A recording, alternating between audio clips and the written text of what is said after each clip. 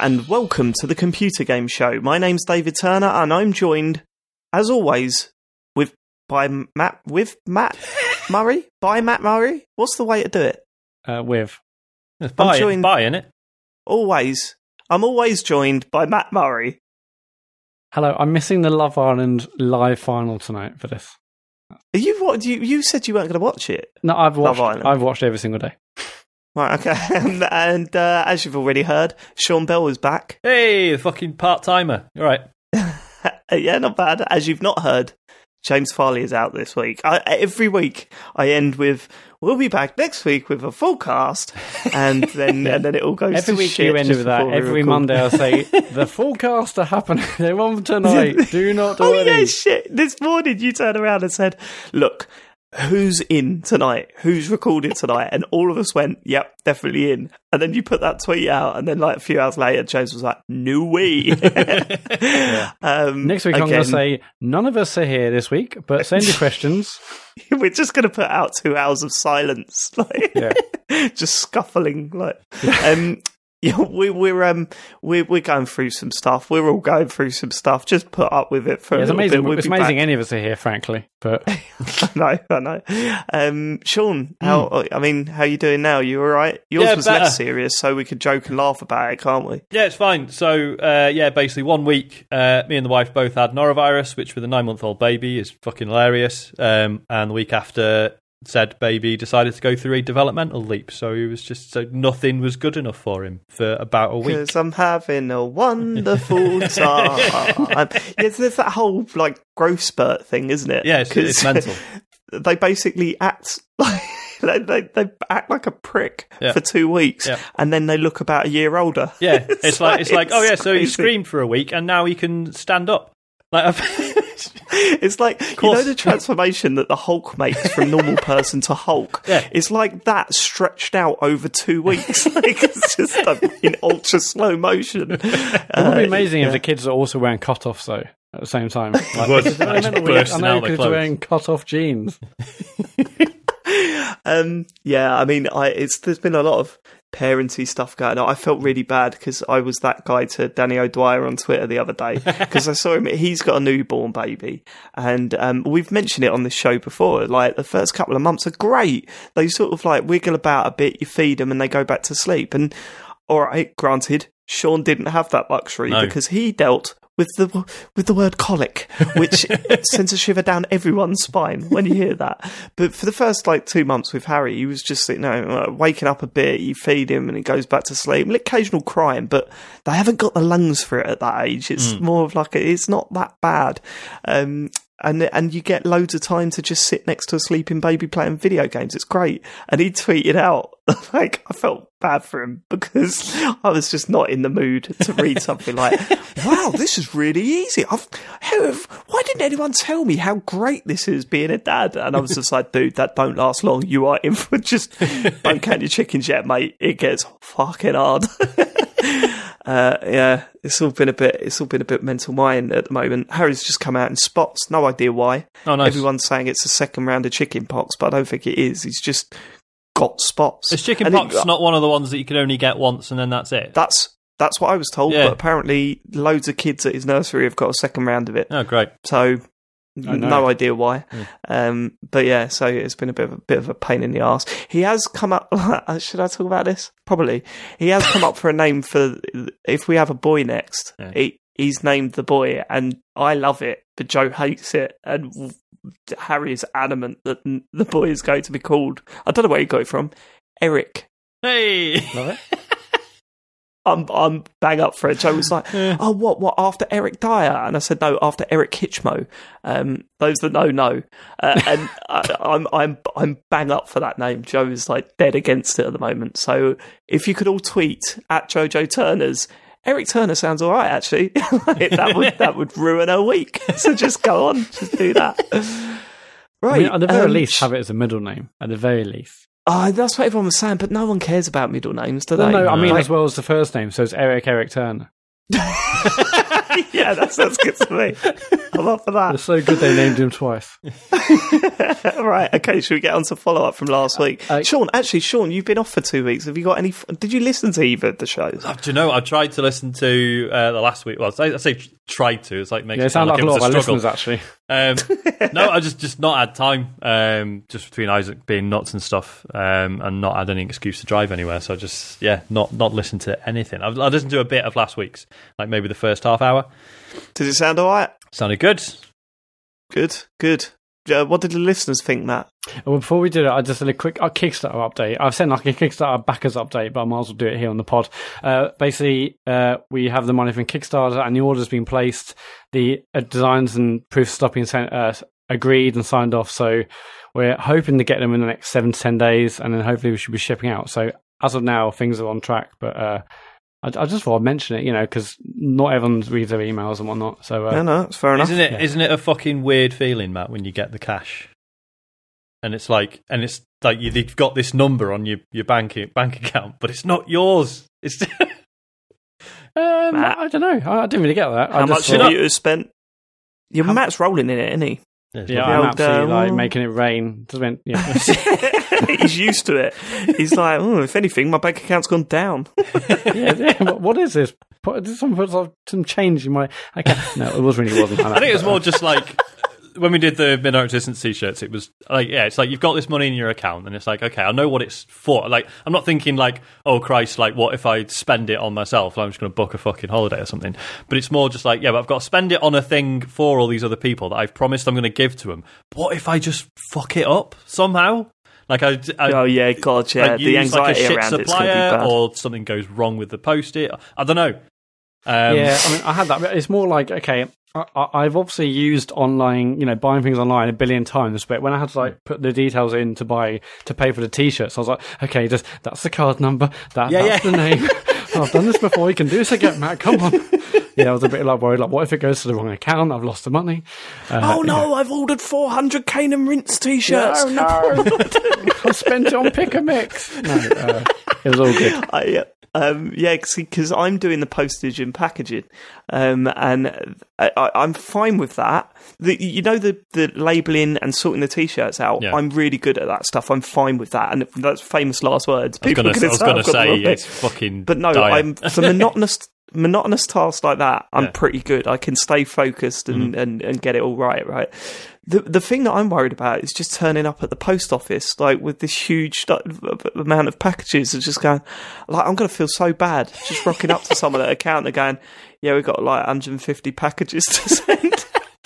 You'll find this is getting far too much into just tedious behind the curtain chat, but basically because you do all the labels via Royal Mail online, they basically don't have to do anything with them. They're just like, right, cheers. I think they have to scan them in, but they just do it when they get a chance. It's not like you're turning up and being like, okay, I need labels for all of these. Then they would kill you. But what was okay? I'll talk to you about it later. I was really going to go to IKEA bags you have to carry into the post office to carry 150 packages.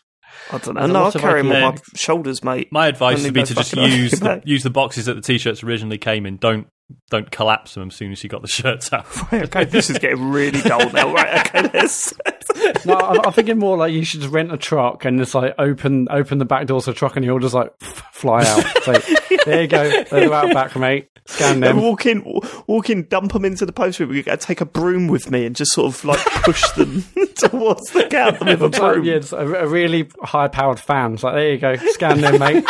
It's flicking the pen over your wrist. What about getting one of those t-shirt cannons and just firing them through the they've got a revolving door. It just spins around faster and faster with every fire. You know that little gap they've got beneath the glass to put your cards and stuff just flying through them.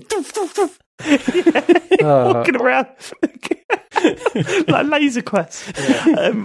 Or not. Okay. Can we go Laser Quest soon? I miss that. I've never done that.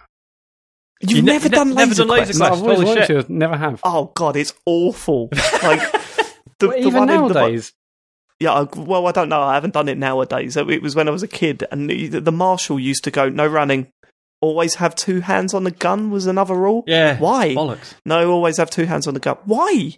Because 2 hands, please. It's just like, fucking hell. I think, isn't it Laser Quest with a Z, the official one? That's gone, isn't it? I think it's all just... Well, no, because it wasn't Quasar. Was that? That's right. Sorry, yeah, it was Quasar and Laser Quest were the two kings. They were battling it out. The 2 kings of laser-based battle. And wasn't it? Was Laser Quest but one of them was always in LA Bowl, which was. Did you guys have LA Bowl? No, we had Hollywood Bowl. Oh shit! Okay. Yeah. There's all sorts of battles going on. We had Bogner Bowl. It was very different. It's really disappointing. Yeah, for listeners, LA, Hollywood, Bogner, BRT. Yeah, for listeners, you can tell this is a 3-man show. Let's not do games. Fuck it. Yeah, we don't need to. Like, I've gone down a rabbit hole recently. If you search Airsoft, you know what Airsoft is? I do. Yeah. Yeah, so if you search Airsoft cheaters on YouTube, there's some great videos. Because people take it really seriously in America. Yeah. And when someone's getting shot and they don't call that they've been hit, oh God, it kicks off big time. It kicks off big time. Yeah, love it. Oh, and you know this is a rule in Airsoft. Sorry, we'll get onto games in a minute. This is a rule in Airsoft.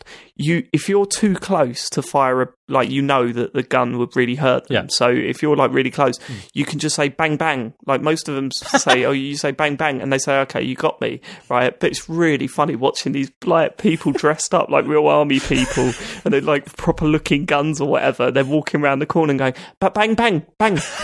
Okay, you got me. Okay, but cheers. Do you think they get creative with the noise, like someone giving it like pew pew pew pew? Yeah. They just get their handgun out, which is actually just their thumb pointed up and their index finger. Pew pew. Yeah, I'll go like. That was a grenade. I grenaded you. So this has just reminded me. I mentioned before I used to play Cyberpunk, the actual pen and paper role playing game. Right in the rule book. I know. In the rule book, there's a little guide to doing live action role playing. And it was like, some people use. Sorry, what's that mean? Live action role playing. So it's literally LARPing. LARPing. So there'll be like a building or just like whatever, and people are actually acting stuff out, and and it was like, so obviously you want to make a convincing costume, and like if you want to use replica weapons, you can, but obviously make sure it's safe. You don't want anyone passers by getting confused. So what you might you don't want anyone dying. It's like, so what you can do instead of having replica weapons, if you just have like a piece of paper with the name for the weapon on it. Gun, laser sword. Like, and I was just even as a 14-year-old, I was like, no, that's too much. That is sad. With a weapon, knife. Yeah, and just like brandishing at someone, like, oh, fucking gonna kill you. Reading the rule book, saying this is pathetic, and then Clive, your mate from like year 2, comes in like, I've got my gun on the back of a Frosties box. That's his bazooka. Don't touch that. It's a big one. I'll stab you with my post-it. I mean, I can't even imagine suggesting that sort of thing to my friends at school. To get beating the shit out. Right, okay, let's get on to feedback. I mean, we had some feedback around James's choice of game last week. It was like that Pure Love Electric, but obviously he's not here. But literally the feedback said from Lee Scoville, the reason you gave that Pure Electric Love a go, James, because you're hoping for something like those mucky side quests with videos of real Japanese girls in their skimpy outfits from your beloved Yakuza games. I mean, James is. I mean, we knew himself, that. James is. I mean, that's the sort of games that he likes. We all know that. That's normal for James. Did you hear about this game, Sean? This is the weird, creepy? It's not really a dating sim, is it? It's like it's not really clear what it is. This is the one on the Switch. No, it's not. Yeah, you got. If there's one thing you got to go back and listen to for last week's show, it's James reading out the description of it from the eShop, because it is. They've clearly just used Google Translate, and it's ridiculous. Like, it's funny. It's unbelievable, actually, how Nintendo allowed that on the store. Is it still up? Yeah. There's like 3 of them, isn't there? Like there's one, I think, DLC connected to it. Okay. It is. They seem to not give a shit about the store at the moment. It's like in the space of a year, they've gone from no, we don't want N++ because it's not exclusive, even though it's very good to this. Yeah, well, this is what I'm saying. And they're going, we don't want people to... Like, the sort of agreed only reason why they wouldn't let people talk through the Switch is because it's a family-friendly thing and they don't want horrific stuff being shot. Yep. And then they've got this on the eShop. And it's like, what? And you can talk through the Switch on Fortnite. So I just don't get... It's Nintendo, isn't it? I don't know why we're still surprised. Well, because they've never been... they've always been backwards about this stuff, but they've never been so inconsistent about it. Yeah, no, it seems... Hopefully they're just breaking through. There's like a rogue member of staff at Nintendo that's just pushing all this thing through. Yeah, but he's gone too far. Like, we wanted a good online system and voice chat, and they go straight to the Japanese dodgy games. They've gone totally quiet about Nintendo Online again, haven't they? No. Actually, last week or maybe the week before, now you can now pre-order the thing from Amazon. You can pre-order the online thing, whatever that means. When does it start? September 20th or something. But you can pre-order now, whatever that means. Make it very clear what games are affected. Like, will Fortnite be available to? Can you use that without Nintendo? David, it's Nintendo. Of course, they're going to be clear about what games are affected. Good point. Obviously, I wouldn't worry about that. I'm just having a quick look. How much is it on Amazon? I'm curious. 20. Oh, yeah, $19.99. There you go. I mean, I don't mind paying £20 a year, but also very good year. I mean, for Fortnite, I'm going to have to, but it's ridiculous. True. Anyway, also last week, we announced that James Farley will be breakdancing on stage EGX. Something else you might have missed there, Sean, but it's perfectly normal. James is going to be breakdancing. I think what basically makes sense, you sort of went back a couple of times, Dave. So I just want to clarify: is it if the room is filled, he breakdances? Yeah, if the room is filled, he breakdances. If the room's not filled, he breakdances. Good. He will be breakdancing at EGX. And I just thought we can't take that stuff to the post office in the box because we'll be using that as the cardboard on the floor for James's breakdancing. Yeah, we also need to get him a full Adidas tracksuit. That'd be fine. Sports Direct. Well, to be fair, he's probably already got one then because... You know, and so Thomas Llama Fluff 42. He is fly for a white guy, that boy. I don't know if you know. This is from Thomas Llama Fluff 42. James Reed breakdancing at EGX. How are the rehearsals coming along? Like a fucking strongly worded email. Yeah, I love it. I mean, because that's just normal. Regarding the breakdancing, James at EGX, how are the rehearsals coming along? It's a long drive to Birmingham, and I need to know it'll be worth it. I hope he's putting in the hours. Thank you. I mean, Thomas, obviously, James doesn't really want to show us behind the scenes of the rehearsals, but I assume maybe that's why he's not here tonight. Maybe he just wants to really dedicate a good few hours on a Monday night to breakdancing. Could you imagine that? Could you imagine if he wasn't on the show tonight because he is currently trying to do the worm? That would be total class. The dedication on the man. The dedication. I mean, if you're not doing that, absolute minimum, who are doing the floss for 15 minutes straight. Yeah. Oh, God, yeah. Have you seen He's got to do one of the two. I think it's definitely in Fortnite, but it may well be elsewhere. But if you've seen that sort of dance, that move that people do, where you basically do like a front flip, but you sort of land on your side with your elbow up and your sort of like head on your raised fist as if you're sort of I've seen James do that, laying down on your side, and like people doing like flips and landing straight into that move. I want to see James do that on stage. Yeah. Well, we won't know what he's going to do, but we do know that there's going to be some form of breakdancing at EGX. Get your tickets now and demand it the moment he comes on stage. Basically, just keep shouting it all the way through. That reminds me, I need to get the smoke machine sorted. Yeah, and of course, do bear in mind, after you've been to EGX, you will get an email from EGX, like a little survey asking how it went. So you need to make mention of this is the reason you turned up. Absolutely. Yeah, best EGX ever. Why? Well, the breakdancing the TCGS show. Yeah. What song is it going to be to? Is it going to be to that? It's Run DMC, isn't it? Surely. Yeah. No, it's going to be Candle in the Wind. You know that song? Candle in the Wind. Okay. you know that song? And I feel alright. Oh, yeah. Oh, yeah. You know that song? Yeah, I do. And I feel so right. Whatever it is, that's the song it's got to be. I mean, maybe Cotton Eye Joe, some like really hardcore metal. Well, that'd be good. Popping an old oak. What is it? Papanano. Yeah. Okay, cool. I know someone's got the vinyl of that, so we'll do that. That's true. Ryan Herman, this is regarding the fact that we have been asked by listeners to start repeating the names of games after we discuss them. Just a +1 to those who appreciate a name of a game repeated after discussion. I listen while I'm driving, so I can't rewind. I mean, maybe you might be able to rewind. Sure, there's some control somewhere, but whatever. My workaround is just to Google appropriate terms. Last time I Googled puzzle game Portal Hotel Robots. And what game did he find, Sean? Spectrum Retreat.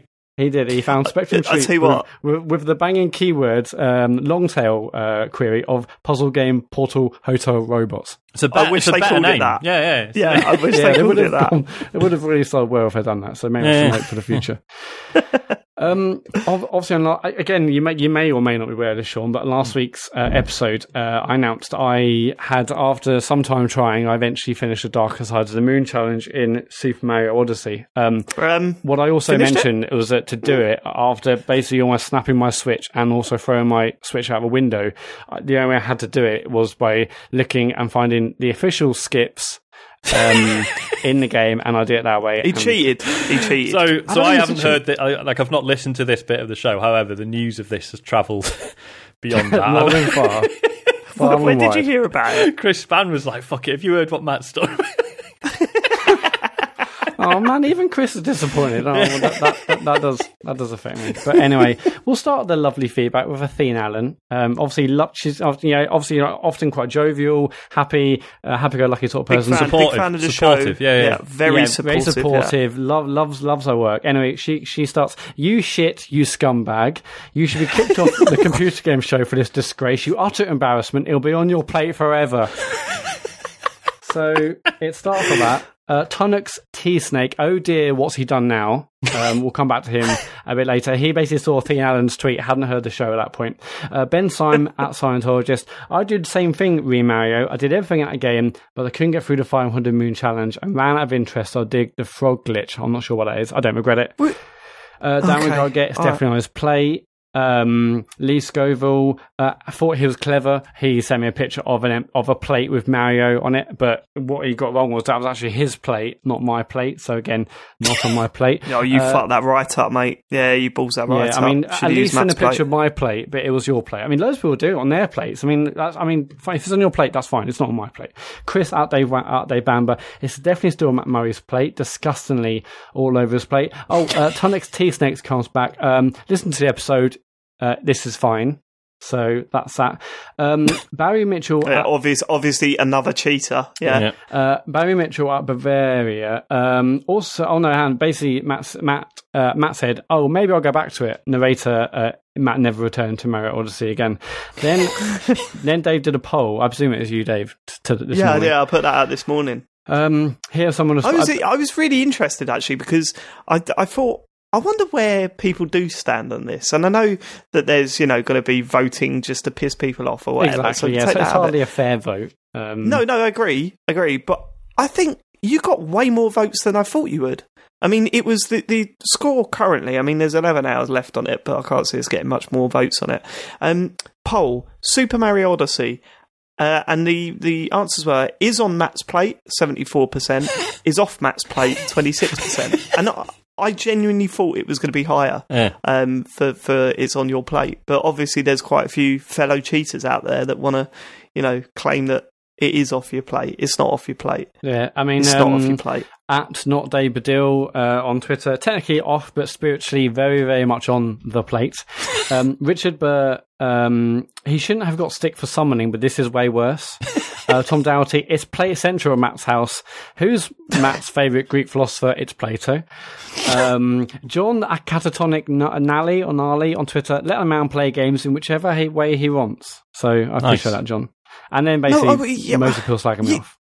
He can do that, yeah. He can play games in whichever way he wants. We're not stopping him from doing that. What we're saying is that it's still on his plate because that was the problem. It wasn't that he said I had to cheat because I just wanted to see the ending. He said, right, so I've got that off my plate now. And I was like, no, you haven't. You haven't got that off your plate at all. That's not what's happened. I mean, mentally, it's off my plate. Here's an option. If you can't do something in a game, Why don't you just give up? I was going to say, choosing not to play it is the galaxy brain here, isn't it? That's the fucking just don't do it. It's fine, just leave it. No, because that will be on my head forever, and I'll never be able to sleep. That's not how to get it done. So you had to get it off your head to get it off your plate. Off my head, on the plate, and now out of the house because I sold it the next day, not EGX, at CEX. How much did you get for it? 18 quid. Still impressed by that. Oh, wow. Okay. Is that cash or credit? That's actually cash. It was like 21 quid credit. Holy shit. Really? I thought you could have got more for it than that because it's selling for full price still. Yeah, it's a Nintendo game, isn't it? They don't lose their value. Anyway, that has got me wondering about what else I could trade in. But well, if you've got any Nintendo games, you're basically minting it at this point, Sean. So anything Nintendo is still worth big bucks. I mean, this week I've been so much calmer, so much happier. I don't have that under this roof anymore. It's done. Right, so it's not under your roof. Done. It's not on your head. It's not under your roof. It's not on your plate. So it's not under the roof. It's not. It's on the plate, technically, but not spiritually. I'm not sure. So hang on. It's not in my head. Right. It's off my shoulders. So that's clarified. So, but could it be off your shoulders, off your plate, but still in your roof, under your roof? It's not under the roof. It's actually under CX's roof. It could be on the roof if they put it back on the roof. I'm not sure what the terms and conditions are. I don't know. Maybe if they find out, if they listen to the pod, actually he hasn't done it properly, it may be back on my roof right now. I'm not sure. We did hear some weird noises. I really hope there's like some massive like weird crossover update with Odyssey and Fortnite, and Matt's got to go skulk back into CEX and can't buy it. And then the guy behind the counter is a TCGS listener, and he goes, "Yeah, there's your copy of Mario back," and he serves it up on a plate. I was going to say like that. one of those dishes. That has to happen. You have to take a plate with you, Matt, and get him to put it on it. Okay, I promise if I ever have to go back to it, I'll bring a plate to the shop and get someone to video me doing that. If I ever have to rebuy it, hopefully I won't. I mean, no. What's your stance on this? A game I absolutely adored last year. It hasn't made you. You're like my lack of ability has made me hate the game. Yeah, sure. That's it. Yeah, fine. It's just too frustrating. I can't. Sean, what's your opinion on this whole conundrum? I think the plate gate, shoulder roof gate. As long as you're not like going around saying, "Yeah, I'm amazing. I finished this." I don't know. I'm sure you're not doing that, Sean. I can't really like. I don't know. I haven't got any strong feelings either way. Like, I fully support people, in general, just being like, "Look, I haven't seen the final credits of this game, but I am done with it. I am considering it done as far as I'm concerned." Fine, because life's too short, and you shouldn't feel like you have to tick all the boxes just because they're there. But Matt, what you've done is sort of worse because rather than just having the willpower to be like, "Nah, fuck it, I'm just not going to do it," you've sort of done it in like a sort of weird and arbitrary way that doesn't. Was it satisfying doing it? Was it like, did you feel better for doing it even though you cheated? I just felt better for not having to attempt it, and I don't have to dedicate like mind space to it. But you never did. You can just choose not to care anymore. Because it will just be like, okay, well, that's on the list. I've still got. It'll be on the list, and it'll be like, I can't. I just, I know what you mean, because like obviously games are specifically designed, even the nice Nintendo ones, to make you feel compelled to tick everything off, whether you're enjoying it or not. So like, there's an element of like, we are manipulated to feel this way. So I don't blame you, but also like, just next time this comes up, just consider just not doing it. That would drive me insane. If James is breakdancing, yeah. What do you mean? What about when James is breakdancing? What about if we set up a screen behind us on stage? Yeah.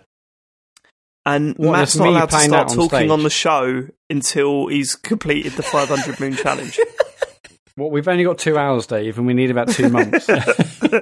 Well, I mean, we are all staying together in a flat, so I think we should probably record Matt trying to do it. I'll be too angry for the whole weekend. It's not worth it. Come on, Matt. Just a couple of goes. Just a couple of attempts. Honestly, my Switch was actually creaking. That's how much I wanted to snap it.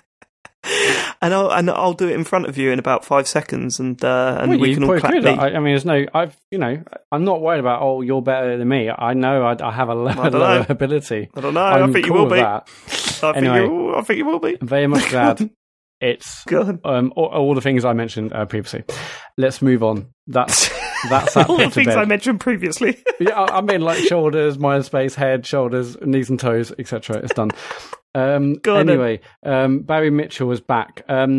Matt pretending not to know the name of Beanie Babies, while behind him there's clearly a closet full of them. Matt and Fads are like two peas in a pod. Now, that is a good also, point. Dave, when you were streaming, what were you streaming this way? No Man's Sky. And No Man's I'm Sky, sure we'll talk about later. I watched it all and I really enjoyed the stream. Some people in that were like, because you were vaping, they're like, oh, that's like, it sounds like you've been spending too much time with Matt. I thought that was really weird. Yeah, I thought that was really weird. Matt, and basically they thought, oh, that's a fad. Matt probably vapes. I mean, I'm not a smoker, so I know I like a fad. But also, Beanie Babies for children, as far as I'm aware, unless something's changed, unless Drake's tweet about it, I don't know. But Beanie Babies for kids and vaping is for smokers. I mean, I like fads, sure, but I'm also not going to start doing that stuff. I don't know. I mean, like vaping has become its own thing, hasn't it? Like, obviously, it originally came about as a method for quitting smoking, and then people just enjoyed it in and of itself. So it's not unheard of. I guess I do love watermelon, clouds. Matt's point is that, well, I suppose, yeah. No, I think maybe because you can vape without nicotine, that kind of, destroys the whole... Yeah, but no, for me, it was a way of quitting smoking, to be honest with you. So, anyway, and it worked. no, don't have Beanie Baby collection.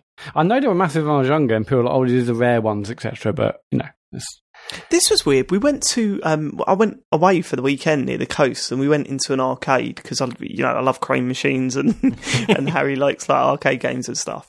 And they had the teeny beanie boos for sale in the arcade for £4, but then they had a crane machine mini game where you paid £3 and you played until you got one. Wow! So it was kind of like, why would anyone buy one for £4? Well, surely you pay less like a microtransaction. and play it cool. That's like, you can either like spend the time and grind out enough things to get it, or you can just pay extra and get it now. Yeah, do they see it as the crane machine is like work? It's not fun. It's like, okay, so you have to play this game, but it's actually like working in an Amazon warehouse for 2 minutes. Yeah, but it's a crane machine game, and they're brilliant. You're not allowed to go to the toilet while you're doing it, and you. It was really funny because I was standing next to the machine with my uncle, right, and Harry was watching, and I put the £3 in, and it doesn't lock in for a long time, it lets you have a few goes before you actually connect with one. Yeah. And I'm going, oh, Harry, I don't think I'm going to get it, mate. Oh, no, it's not working. No, I think we're going to have to go and all this. And he was getting all upset. And then I got one, because it was a guaranteed win, and it dropped down, and he looked at me like a hero. And my uncle just turned around and went, I thought you said you weren't going to be able to get one. I said, Steve, mate, that was an act for the kid. Play the game. You got him as well. That's all those years at the Brit School, mate, coming to roost in that moment. Okay, cool. Is that it for feedback?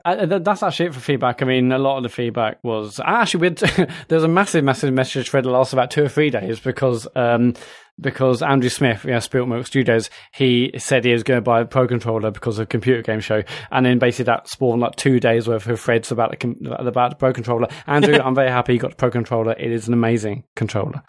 It is. It's the best pad out there, I think. I mean, the only disadvantage is the lack of analog triggers. Yeah, if that's the right Apart phrase. From that, it feels so good. Anyway, that's it for feedback. If you want to leave us feedback, it's at ComputerGamePod on Twitter, or you can email thecomputergameshow@gmail.com. Sean, if you do ever get round to playing Yaku's Island, I highly recommend playing that with a Pro Controller, at least like a couple of times. I know, obviously, people like to play that game. Well, it's a great game to play just in handheld mode, but oh my god, the buttons on that for that game, they just feel so good for some reason. Yeah, I mean, that does increase the cost of the game by about 300%. But don't you own it? Don't you own a Pro Controller? No, I haven't got one, man. I just no fucking way, really. Yeah. So when the Switch came out, I was like, do you know what? I'm just going to see how I go without one, and I haven't missed it because I've not really had a. I had a quick go on one. So when you're playing TV mode, how do you play? Do you put it into that plastic thing or just hold them separately? I just hold them separately. No, he holds them separately. Yeah, more I did love doing that when I first got it and played like Zelda, and it was like really refreshing. But yeah, you know when they did the full reveal of it, and they had that guy who like slumped down on the sofa and looked really cool. That's me. Every time. I don't believe that. the crazy thing, the first time you play Splatoon 2 with the Pro Controller, it feels like you're cheating because you've got like your aim is so much better. I can imagine, there's more movement in the sticks. It's nuts. Yeah, because with the sticks on the Switch being quite stubby, you can't hit shit with them. It also now means, Sean, that you're not a professional gamer. I'm not. I'm an amateur. So use the amateur controllers. Step up. It's time for you amateur to step Switch up. Controllers, amateur PlayStation 4. It's bullshit. You should absolutely get one. They're really good. Yeah. Okay, cool. Next. Is that it? We're on to news now, yeah. Right, we've got to do news. And fair play to James Farley, because although he's not on the show this week, he has done the news. Not only has he done the news, he's read the news, recorded himself reading the news, and has sent it in. So you boys haven't heard this, but here it is. I'm going to have to stop it because he's done it all in one lump. So brilliant. He's just sent one little blob of audio, whether like rather than just for each story. But here's the news with James Farley. This is the news. Well, okay, as usual, I'll level with you. It's been a bit of a rubbish week. I mean, it's a dry season, isn't it? There's not much. I mean, there's not much going on at the moment, so there's not. It's a dry season, everyone. It's a dry season. Yeah, that summer. There's not really that much to talk about, but I thought I'd give you some of these stories, and I'm not going to bother like editorialising this because what's the point? David's just going to have a go anyway, whatever I say. So maybe you can have a listen. And then When does he editorialise normally? It's true. I mean, he doesn't really, but I think he's just not going to talk about the story. He's just going to read it out word for word. So I've got a feeling that this segment is going to feel rather long, ladies and gentlemen, rather dull. And then you can see what you think of each one. So the first thing we're looking at is that Quantic Dream have lost their employment court case. So we talked about this a few months ago when it all first came out. And this is a former employee who took Quantic Dream to court, having left the studio over offensive. Again, well, I mean, we say this all the time, but imagine if this was the BBC News. Like, just imagine in your heads now that you're watching the news and this is what the presenter was saying, right?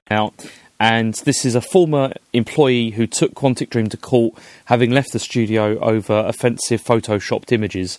I think there was some stuff like, a knob that was like farting and stuff, and people, obviously much more serious things than that. Not that, I mean, that's horrible, but much more serious things than that. Okay. And then also journalists with Le Monde and some other publications had been investigating what they described as being a toxic workplace culture.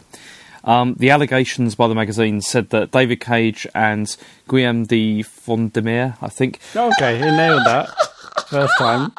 I love him. I just love James. He's the best. Had at best, they kind of turned a blind eye to it at best, but at worst they've been maybe involved or, condoning it. It's kind of fine. But David Cage said he was shocked by the allegations and that it was all a sort of slanderous smear campaign against him and the studio. So Quantic Dream actually sued. They're trying to sue Le Monde and other publications for this. But meanwhile, the employee, he sort of used a process in French law whereby a person can quit. Is that a phrase that you've ever heard on the news as well? But meanwhile, I've never heard a news person say, but meanwhile... Meanwhile, in France... receive no salary or employment rights, but can then petition for unfair dismissal. So the purpose of this law is to expose failings in the workplace. Oh, fucking hell. He never gives us much information normally. He doesn't, does he? He doesn't. We We usually already cut in and answer. I mean, this is just dragging. Dry season. As the case goes to an independent labour court to discuss it. So the employee won the case, and now... So his losing his job will now be filed as unfair dismissal, so presumably he can sue for compensation, etc. Apparently several other employees have tried this before, but this is the first one, they've tried it against Quantic Dream. Again, another phrase that you don't hear on the news. Apparently. It just doesn't get said, does it?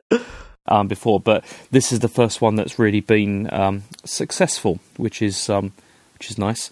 Quantic Dream can appeal, and they're still trying to sue those French journalists, but I doubt very much they're going to have any success there.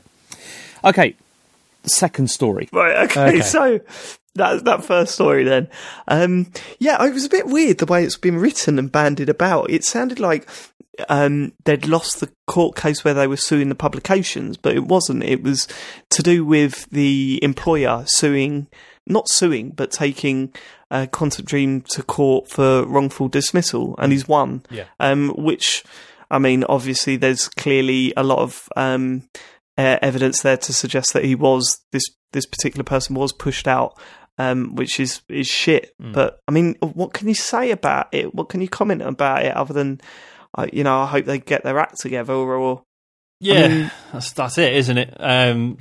Okay, good that this is now being caught, I guess. But would have been nice if, obviously this studio wasn't like this in the first place, or they had an HR department that was like, hey, maybe stop bullying your staff. But yeah, I mean, it's. Well, that's it, isn't it? I mean, again, we don't really know what's been going on and whether this is just a HR issue or whatever. I think the ruling of the court sort of indicates that it's actually worse than that. Yeah. But the article that I read did not really go into much detail. It sort of briefly went over the actual court case and what was presented and what the actual I think legal issues were. Everyone's being cautious because obviously it sounds like this involves detailed knowledge of French employment law, which is... So your average games journalist is like, hang on a minute, I better get this exactly, right. Yeah. But I don't... Has anyone got a picture of the fucking Phoenix Wright to just splice it in somewhere? No, it's an odd one, isn't it? I mean, there's not much we can comment on, but that's the news for this week. Right, okay, second story, should we? Let's go for it. Nintendo unveils third Labo release, the vehicle kit. So this is Toy-Con number 3, and it's a vehicle kit, allows you to build controllers for a car, airplane and a submarine, and it's going to come out on the 14th of September. There's no UK pricing, although in the US it's going to be around $70, which probably means £50 to £60 in the UK. And there's also this time an element of multiplayer to this release, as it's possible to have like a co-pilot join. One person will drive, the other uses a controller to shoot a gun at targets, etc. I mean, to be honest, I said I wasn't going to editorialise this, but I'm going to say what I think about this because I said I wasn't going to do it, but I'm going to do it. Back. Absolute fake news. The trailer for this looked pretty good, I thought. It looked legit quite interesting, and it looked legit quite interesting. This quite is interesting. The news. In this case, I think it really does depend Edwards. on what kind of game that is, that we're going to get with this, because let's be honest, the original Labo stuff, the game size is not that great. It's not been fun. Okay, Right, okay, so that was that news. I was slightly gutted, actually, that this got released the week after I bought the first kit. But would you bought this over the Variety kit, though? Absolutely. Yeah, absolutely. It does look great, I think. I mean, I've seen obviously the standard... fantastic. Yeah, I've seen the standard Labo stuff, and it looks great, but I looked at this and thought, this looks actually really, really cool, like especially the pedals and the fact the vehicles change from, a buggy to a plane to a submarine or whatever it is. Yeah, do you know one thing that confused me, though, that I thought would have been nailed on for this? Like, why didn't they... Because did you get a Pilot Wings vibe from the trailer? Oh, yeah, definitely. Yeah. I was thinking, Labo Pilot Wings, release it like that. Make it... Because it looked like it's an island that you can go and explore, you can fly around, you can drive about, you can do all some sorts of weird, cool stuff. Put that license on it, and not only are you going to get the people that like Labo involved, which isn't that many, but the people that really want to play a Pilot Wings game. That seems like a no-brainer to me. It's weird, but the basic concept from what I got from the trailer was that you build several different vehicle controls from a submarine to a was it an airplane? I think because you had a controller and a steering wheel and stuff with an accelerator pedal. It was stuff we'd seen before in the first reveal of Labo, so it's been on the cards, this stuff. Sorry, that was bad. Great I didn't mean it like that. the interesting thing about it is that it looks like it's all one game this time, rather than when you buy the variety kit. It's all sectioned off into different games and stuff. The robot one was all one game as well, but this looks more interesting because you build these vehicle types and you put your Joy-Con in a special sort of cardboard holder, which you then slot in and out of the various different vehicle parts. So you could be driving along, you take the controller out, and then you turn it into a submarine by slotting it into the submarine controller. And I think that is just brilliant. Like, it's brilliant. I love what they're doing with this stuff. And, hopefully once, Christmas rolls around, I said that about this, the variety pack, but it's something that Harry's like really interested in trying out. So I'm sure we'll end up with it at some point. And this variety pack has been a complete success in this house. Like, he absolutely adores the Nintendo Labo stuff. So, yeah, no, I mean, it come out of nowhere, it come out of the blue. The only weird thing was that it wasn't a Pilot Wings thing, because I just thought that would have been perfect. Yeah, these Labo things are like surprisingly IP free, if I can say it that way. Like, you would have thought they would have incorporated more. Yeah, they're their own thing, and I do find that strange because they were pushing the fact that you could use Nintendo Labo with Mario Kart 8 quite a bit in children's TV, because they know that that's a marketing thing, right? And that was one of the things where Joe finally said, yeah, maybe we should get it for him, because, he's obsessed with Mario Kart, and the fact that she said to me, oh, have you got to buy a new Mario Kart to use the Labo with it? I said, no, it's just a free update. And then that's when she started considering that it might be a good thing to buy. So it's, obviously it works. That marketing side of things works. So slap Pilot Wings on there, man, and you would have got a lot more interest out of it. And not only that, because it's not such a big franchise. Like, if it was like, oh, the new Star Fox is Labo only, you'd be like, well, hang on. Yeah, hold on. But the new Mario. Yeah, but like Pilot Wings is sort of about in the right place, where like a lot of people will be like, holy fuck, new Pilot Wings uses Labo, but it's not going to upset anyone. No one's going to be like, and I don't think it would. I don't think it would upset anyone, because these things are coming out for 50 to 60 quid. Yeah. And full price Nintendo games come out for 50 to 60 quid. Yeah. So it's not like there'd be, I've got to pay all this extra for the cardboard. Yeah. That's kind of like included. The amount you were going to pay anyway, so yeah.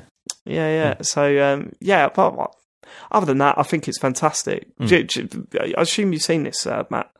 Yeah, well, I watched the video just before we started tonight. And yeah, like I said, this is the first one. I'm like, this looks really, really awesome. I mean, again, right now, it's not something I want to buy. I'm thinking about getting it for Christmas. I think Elodie would quite like it because she's well into arts and crafts and stuff anyway. But yeah, this looks like great fun, and I love the ability to move your Joy-Con into the various sections to change which vehicle you're in. I thought that looked really, really cool. Yeah, it looked great. It reminded me of like when I first tried Google Cardboard. Their sort of slapdash VR attempts that they did.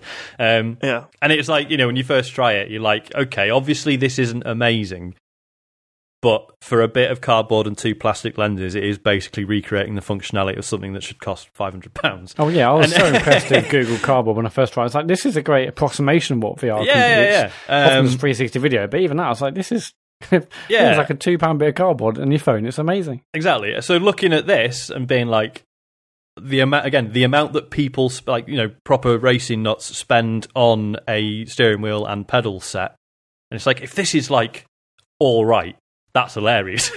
Because I mean, yeah, right. So as you say, the game was 50, 60 quid, but obviously the cardboard is it's cardboard and some elastic bands or whatever. That's funny.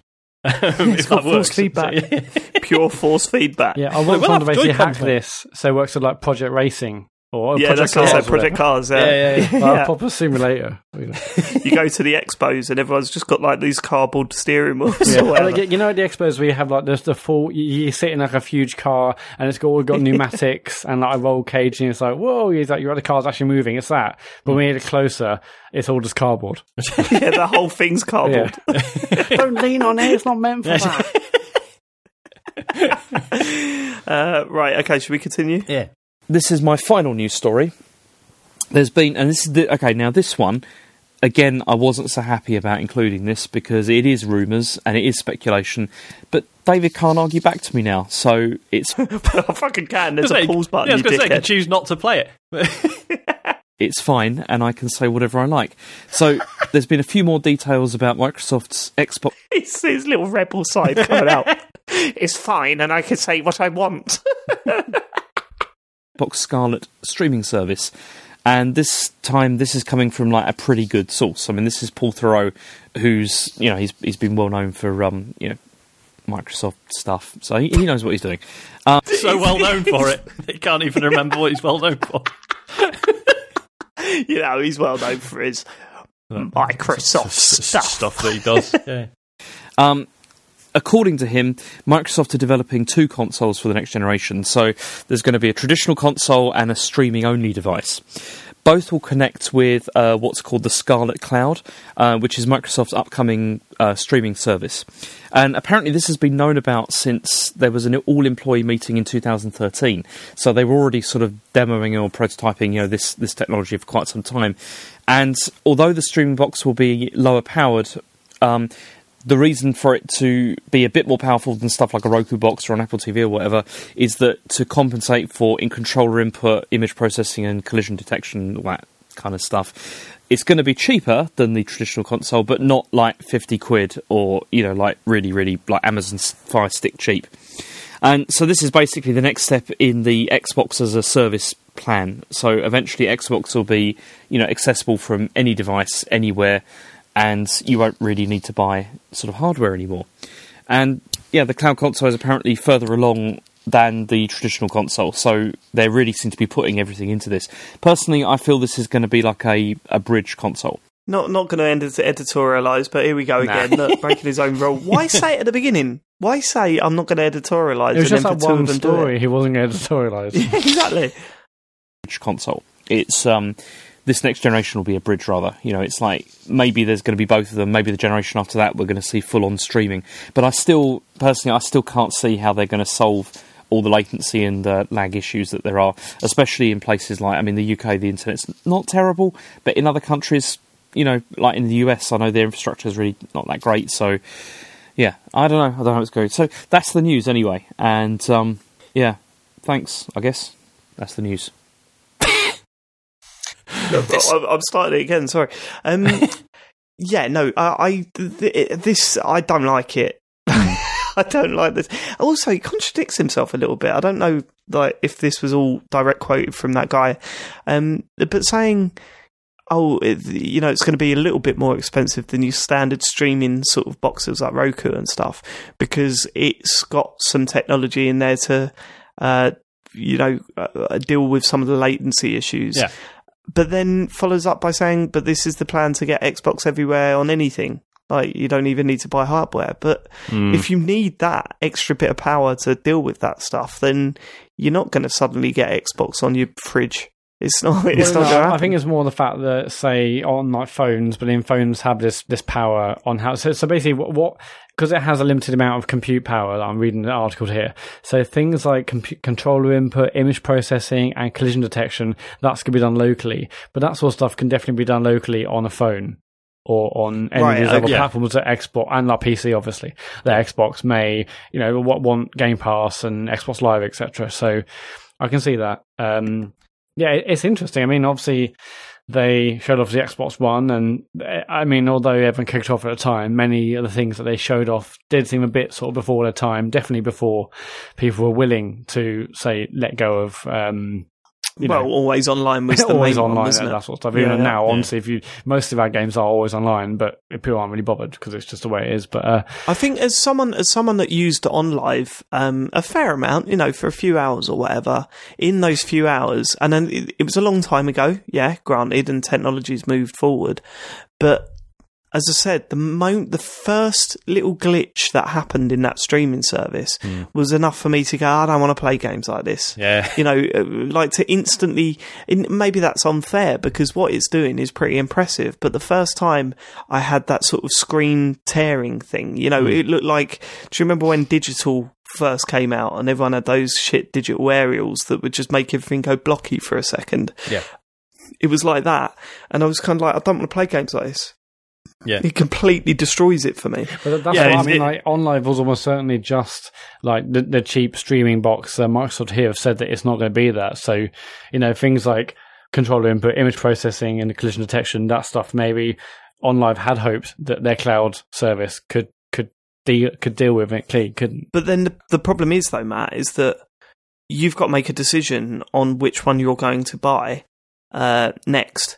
And you won't know. You won't really know how good the streaming service works for you until you've paid for it and you bought it and you've got it. Well, the weird thing is, when I read this, and obviously that this sort of broke towards the end of the last episode, and we briefly mentioned it, and I've heard about it on a few podcasts this week. But in my mind, reading this and hearing the idea about it, it feels like the main console will be the main Xbox I buy, and were I to want a second Xbox in the same house or in, I don't know, it's somewhere else I want to play Xbox, then that's why I might buy the Scarlet Cloud version. I don't know. I mean, yeah, possibly. I've got like 200 meg internet, so I've got good internet, but I still wouldn't want, I still wouldn't want to rely on that because Virgin has like good days and bad days, and all sorts of stuff can happen. So I wouldn't want to rely my gaming solely on my internet, frankly. So I would typically always just go for the standard next generation Xbox, but I like that idea. Downstairs a lot, because I've got 4K TV downstairs. I go in the office and play upstairs if I need to, and so maybe the other one would be for up here. But I don't know. I mean, it's a cool idea, and it'd be amazing if they can pull it off. But it feels a bit like PSVR in the sense that it's a technology that's been sort of slowly on the rise for a couple of years, and someone's just got to take a punt at really getting it into people's living rooms and just seeing how it goes. I mean, Sony took a punt at it and gamers didn't take to it, did they? It's different. Should Microsoft taking this punt? Microsoft have a history with with compute and with computing and cloud stuff, with Windows and on all the other services that they deliver across the multitude of platforms and devices and everything they've done for the history of Windows. So they've got it's different to then Sony just saying let's try some VR stuff. Microsoft have a history of I'm talking about I'm not talking about the VR stuff. I'm talking about literally streaming service. Like Sony have a streaming service. Well, like that's true. Yeah, Sony bought Geico with it. Yeah. I mean, who knows what they've done with it? Whereas Microsoft have a history of, they need these data servers. They've probably got those around the world for all their, for Outlook Mail and Hotmail and all the other things they've done. So I think they've got they've got much better standing than Sony had. They have, but it doesn't rely on their technology. It relies on consumers' technology.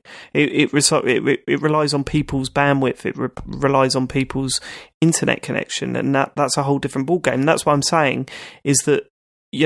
This isn't. If I read a review, oh my god, it works! It really works. This is brilliant. That might not necessarily be the case for me because I've got a different setup at home. You might be reviewing this in an office with a ridiculous bandwidth connection, and obviously it's going to work there. But for me at home, is that going to be as good? Yeah, exactly. You won't know until you buy it. Yeah, it is a risk. And I mean, I'm open-minded. I'd be interested to see. Like 2 years away, as you say, Matt, like the concept of having a normal Xbox, buying that and playing that, and then being able to just switch on my phone to access my games and play away from that. Because as we know, they've made the switch to Bluetooth for their controllers, so hopefully linking up the Xbox controller won't be a problem for my phone. That sounds cool. I like the sound of that. I just don't like the sound of it being my main gaming experience. And right now, I think Microsoft needs to focus on appealing for that sort of main gaming experience. Otherwise, Sony are just going to run away with it again. But yeah, this is 2 years away. I mean, and although from the article it says that they've been sort of working on it since like 2013. So. But I don't know, I mean, we're a couple of years away from this. Who knows where we'll be in 2 years' time? It's certainly interesting, and it's exciting that someone's doing something along those lines. I mean, obviously, they tried to push the envelope with the Xbox One. That sort of backfired, but they've been trying to make good on a lot of the promises and deliver what they feel like users want to try and catch up to Sony. I've actually got more confidence that Microsoft could pull this sort of thing off than Sony could, but who knows? In 2 years' time, who knows? It could be all different. Do you again. know the most interesting thing about this, if they do go down this path, is going to be the price difference? Yeah. Like between the two boxes. Yeah. What the price difference is going to be. That's going to be fascinating. I mean, reading this and like between lines, I would imagine this would be like $150. So it's definitely more like a Fire Stick and more than like a Roku and stuff. $150 and like $450 for the main one. But I mean, that's enough to make me weigh it up. Yeah, absolutely. So yeah, that could work. Yeah, it's interesting, but yeah, we're still some way. But I mean, it's hardly news. We knew they said themselves they're going to work on a streaming platform. We know they're trying to get Xbox on, PC with Game Pass and Xbox Live and stuff. So it's not exactly new news, but it's exciting to see where this thing goes and where we'll be in 2 years' time. Cool. Right, should we get on to what we've been playing this week? Yeah. Oh yeah. Let's start with Sean. It's been 2 weeks, mate. It's been a couple of weeks. Yes, it has. Yes, it has. Some of these will be short, some of them will be very long. Banner Saga, finished the first one, started the second. Fucking great. Really excited because all the reviews are out for Banner Saga 3, and apparently it's fucking amazing. Yeah, the reviews I've heard. I've seen some scores, but I haven't read any reviews because I didn't want any spoilers for the second one. Yeah. But yeah, properly enjoying it. Like, 2, how far into 2 are you, Matt? I'm still only about an hour in. I did like the first 2 or 3 major battles, and then I got stopped for something else. But it's so I think they're further ahead than me. Yeah, I mean, I won't spoil anything, but yeah, there is a change of character that is very interesting because like the first one, so you swap basically between like these 2 main parties, but they're all basically likable. Second one does something really interesting with that that I'm really enjoying. There's like a proper fucking set piece in it that is very exciting, but also because it's Banner Saga, really miserable and upsetting. That's Banner Saga. But are there any? So I played about an hour, and I think I should mention it on the pod a couple of weeks ago, saying I'm about an hour in. My initial disappointment was the fact that there weren't really any sort of quality of life changes. It's basically the same game, isn't it? I mean, I guess I'm not so surprised they probably developed it at the same time and chopped it up, but in my mind of it's the second one or it's another chapter, maybe they learned some things or made some changes, but it literally feels exactly the same in that regard. But I've not really seen, like, it seems like it's little things, like it seems to be easier to level your units up, like I found in the first one. Like even towards the end of the game, I never had any renown to put into I found leveling people up. Whereas this seems a bit more like the requirements for leveling people up seem a lot lower, which is nice. In the first one, I mean, obviously you can. So there's like 5 or 6 different attributes to your character. There's like how much you can, basically like the damage you can do, how much sort of you can do to damage other people's armor, and there's other things here and there. And obviously, if you max that out, that's when you can apply skills and max those skills out. How many of them did you do? Because I did a couple here and there, and I got them to like 1 out of 3, but I never maxed out those bonus skills, and it wasn't really clear what the benefits really were. I got a few of the bonus skills, but yeah, none of them are like life changing. Which, considering, as you say, considering how hard they are to unlock, you'd expect them to be like really noticeably different. I got a couple where it was like percentage chance to do a critical hit, and that definitely saved my arse a few times. I've had some dodge ones. I'm like, thank God that happened, because I was dodging loads in certain fights, and I really desperately needed it. But yeah, like, I mean, sort of getting towards the end of the first one, it starts to get really fascinating, like, because I was saying how it's really hard to level people up because they take a lot of resources to do so. I did sort of wonder if that's on purpose, because it's so easy to get people killed, like permanently, by making bad choices and stuff. And it does seem to be like this intentional thing that it's like, you can invest heavily in like your favorite character, and then they can just die. I had that. One character, I'm not sure who it was, and I'm not going to say it because, although actually I've just remembered the person's name, it's a bit of a spoiler. But I spent ages actually saving some renown and thinking, okay, I'll just do a mad upgrade on this person now, and then that person passed away. I was like, fuck, and like straight after I'd upgraded. Well, yeah, because we were talking with, there was a guy, I forget his name, but we talked about like a certain story event, and you were sad that a certain character had died. Yeah. And it was a character that I literally didn't even remember because he died like 2 minutes after he appeared in the game. He had joined your party, but he wasn't really a major thing, but he's quite a big character in mine, because I leveled him up and saved him. And yeah, which is fascinating in and of itself, but then I looked it up and I found out, there's like about 5 different points in the story where he can die, and you lost him at like the last one. Yeah, I know. It's so close to the end. But apparently, if he makes it through the first game, he appears in the second, and he's just fucking invincible. Apparently, like there's nothing. Damn, I should have gone for those bloody trees. Yeah, there's just no story events that can kill him. So yeah, really fucking enjoying that. Been playing Hollow Knight as well.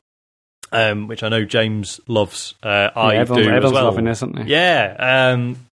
Really weird hurdle right at the start where it's like, again, it's a bit Dark Souls. You don't really know where to go. Just a bit annoying and pointless. Like you start and then you go in like one direction and you find like a really hard enemy and you're like, oh, is he the first boss? And then you die to him 10 times and you're like, maybe I'm not supposed to fight him. And then you go a different way, and they're like, "Okay, this is much better." Stuff like that. I haven't got time for it this day and age. But once you do work through that, and you start you get your first map, and you understand that this is the whole flow of it, is that you find a new area. You don't initially have a map, but once you've sort of muddied your way through a bit, muddied, you find the guy who sells the map, and then you're like, right, okay, I've got like a foothold now, and and that's quite cool because obviously there are so many Metroidvanias where it's like you just have the map pretty much constantly, or even if you don't have a map, you're automatically writing the map as you go, as you explore, so you can always see where you've been and how to get back and stuff. Whereas this has this sort of nice to and fro between like pushing into like a new weird area and not knowing it very well. And then once you've got the measure of it, you usually end up finding the map guy, and then you've got the map, and then and that's cool. Really like that. The art style's beautiful, but it's very like every area is basically one color, one color and black, which I get, and they've obviously done it on purpose. But I don't know. I just found it's a bit boring sometimes. You've been in one area for ages. Yeah, I've seen loads of pictures, and it does look fantastic. It looks quite impressive, but it does look great. But yeah, it's just really enjoying it. Really, it's just really satisfying to like I say, sort of repeatedly, sort of getting a bit lost, but then getting that foothold back, and that sort of interplay between those two sort of moods is just really interesting. So yeah, really enjoying that. I started playing it thinking it was going to be like a 15-hour job, but apparently people are spending like 50, 60 hours on it. Yeah, it sounds like a big one. Which is terrifying. But hey ho. I've started playing Bomber Crew, also on the Switch. I've not put a massive amount of time into it yet, so I'll probably talk about this again next week. But so when I first saw trailers for this, I thought it was like an Overcooked type deal because it had all characters. No, because I played a bit of this at Res, didn't I? And I instantly thought, this isn't for me. Because it requires a lot more thought than I'm willing to put into anything in my life. And I know that a lot of people dig that, but I'm not down with that. And it's not like that at all, is it? No. There's very much you select. It's sort of a real-time strategy game, in that you're selecting units and moving them around, but you're in the confines of this little fighter bomber. So you have 3 different gun emplacements and the little bombing bit and a pilot and an engineer. So you just stuff happens. You go on missions. There'll be like a bombing target, but then fighters might come after you, and it's like, right, Gunner, you get on the rear, and then you have this sort of targeting mode. You hit the left trigger, and it's that's how you sort of spot navigation points, or you target enemies, and then your guys in your ship just sort of react accordingly. Yeah. So there's a really good mix of having to get hands on, but also just being right, now shoot those planes, and you guys just sort of get on with it. And sort of perform according to their skill levels, because they all have, they all level up and improve and stuff, which is cool because it's that sort of XCOM feel of you get your favourite guys and they can die on missions. Oh, really? I think so, or they just get injured. I'm not sure. But there's very much this implication that you can go to after every mission you can go to barracks and hire new people. So I'm assuming that means people can die. Oh, mate, you got to let me know if that happens, because I love that stuff. Yeah, I'm intrigued. So the controls are fiddly as fuck. I'm getting used to them, but it is okay, so to select a unit, hold B and then press up and down on the D-pad, and then to move them around, hold the right trigger and then move the cursor to select where you want to go, then press A, then press B to deselect them, or press Y to zoom in and out of the ship so that you're either looking inside it or scanning the environment around. You can tell this wasn't built as a console game first. Well, you say that, I think, right, and I genuinely believe this is, you're playing on Switch, aren't you? Yeah. And that is one of the biggest flaws with games that are being put on Switch, I think. Because with that stuff, it feels so much nicer to do on like a normal controller. Like the multiple button presses and stuff like that. You get so used to that on a a larger controller and everything. Yeah. The Switch never handles it that well. That's the problem I had with Mille Noir not too long ago.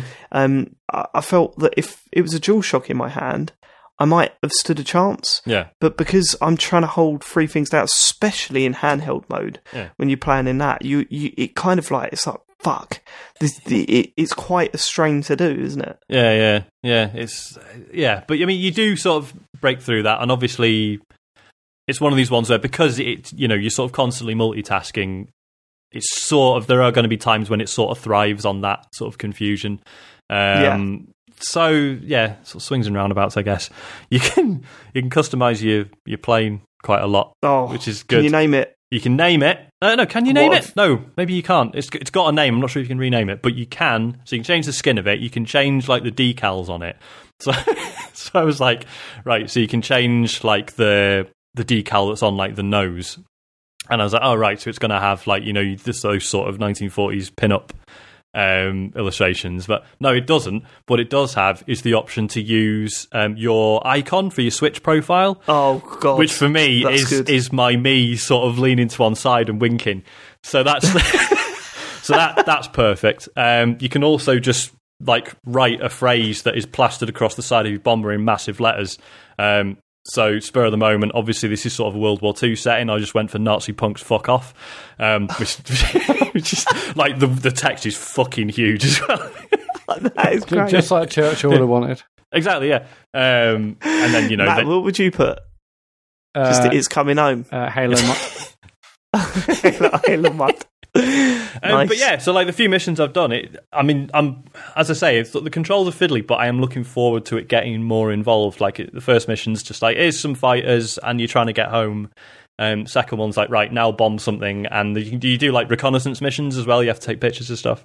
And I'm looking forward to seeing where else that goes. How much is this like FTL? Quite a bit, actually, yeah. So yeah, it's a lot like the combat in FTL in that you're sort of moving guys around, managing systems and targeting things, and yeah. Is there a plot? Not that I've seen. It's just like missions? it's just here is a mission that you go on. Right, okay. Bomb this. It's a submarine or whatever. It's just. What else? I'll do the other two more short ones and then one long one. I've started playing Yakuza 0, and I'm sort of glad James isn't here. Because I've played about half an hour and me, it's not the best start, is it?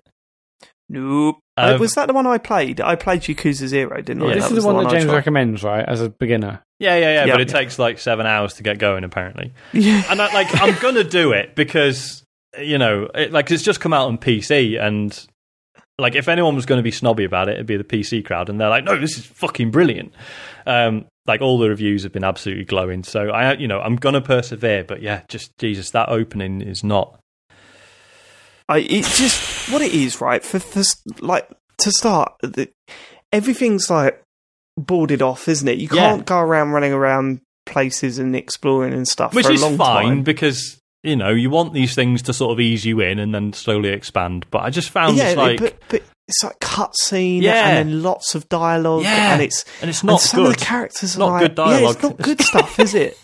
It was like, okay, I'm trying to get into this, but the plot as well at the start of Zero is just a little bit, they're all focusing on this plot of land, and it's like, okay, but why do I care? Well, there's some weird, there's kooky characters that, I like a kooky character in a game. But the kooky characters in this are just like, what? I assume you've done the bit with the two drunks fighting. I don't think I have. I've not even got that far. It's like, it's just, I don't know, man. I couldn't see what everyone was raving about. Like, people like when James is going, there's so much to see and do. I found it to be just quite repetitive and nowhere near as entertaining as I thought it should be. Do you know what I mean? Like, even the side missions and stuff, which take, like, they're all wacky. If I was to explain it to you, that I got into a situation where I had to pretend to be a producer, and then I was asked all loads of questions during the set about what things meant, and if I cocked them up, like if I got the sort of movie lingo wrong, then I'd be punished. But if I got it right, everyone thought I was a producer. And it sounds funny, doesn't it? But when I was playing it, it was just clicking the X button over and over, and then a choice, and then clicking it, and it was like, I'm not getting anything out of this whatsoever. It didn't work for me. If you like it, then you like it, and whatever, as always. But it's just my personal opinion. But I am surprised they're this highly praised. I really am. Yeah. I mean, I will persevere. And James, if you listen to this, I'm sorry. I'll try, but where are you up to? I literally, like I say, I've done about 30-40 minutes. So I've beaten up. You watched the first jerks. cutscene, and I've met, like, I've had the chat with the loan shark who's like, "Oh, you should work for me," and then what's his name is like, "No, I'm a Yakuza for life, mate," and it's like, "Oh, yeah, great, this is good." And then you meet your mate who's all like, "Oh, you're supposed to spend your money on clothes and watches and that," and I don't know. James is having a breakdown listening to this. He's having a breakdown. I'll crack on, because it does, everything I've heard sounds so up my street, but it does open up, and when you get to the second area, there's a cutscene that is genuinely brilliant, like really good. Yeah, okay. But then it plopped me back into just the normal Yakuza gameplay, and then that's where I lost interest. Yeah. But yeah, give it a little bit more time. Okay, I will. Another one I've had to go on, Warframe, because we talked about this a few weeks back. Oh yeah. What did I say about Warframe last time this came up? Everyone seems to think you hate Destiny. it. No, everyone seems to think I like it. I had a tweet from someone like, "Oh yeah, really glad you talked about Warframe. I'm really enjoying it." And then like Farley said I liked it on the last episode. I don't know if he was on the wind up or not. Yeah, apparently there's a conversation about Chris messaged me. He's like, "Farley thinks you like Warframe."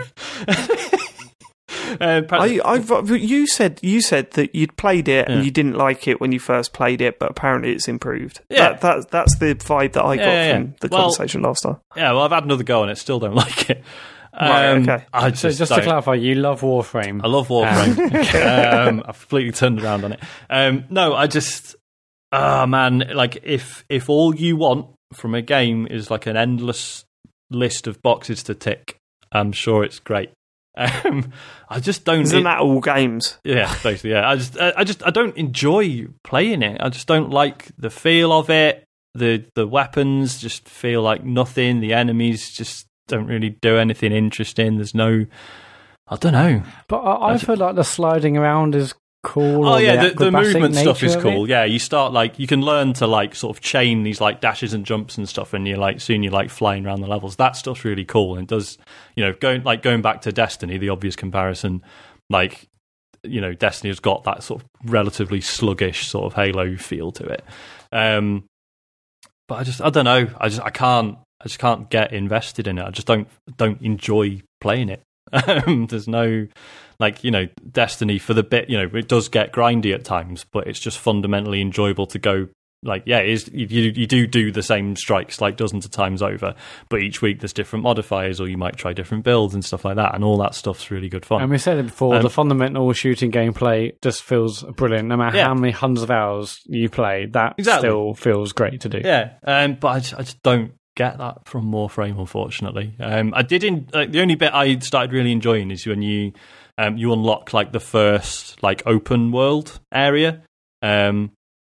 That was pretty good fun, because that was just jetting around doing missions and stuff. But I don't know. Yeah, other than that, I don't know. It's like, what were you playing on? What's that? What were you playing on? PS4. Right, okay, cool. And it's like, you do a boss and it's like, oh, you got a boss, which, by the way, most of the bosses I've fought, I literally just ran up to him and shot him repeatedly.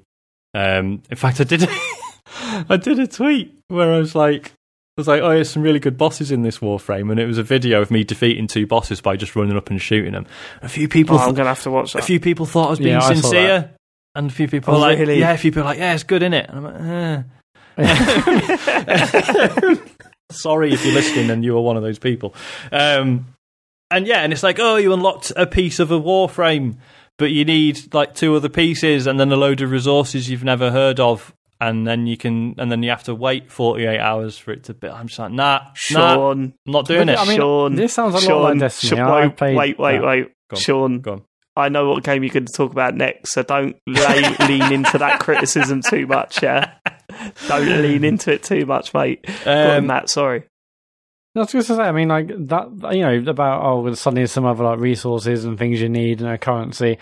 It's not a million miles away from what Destiny does.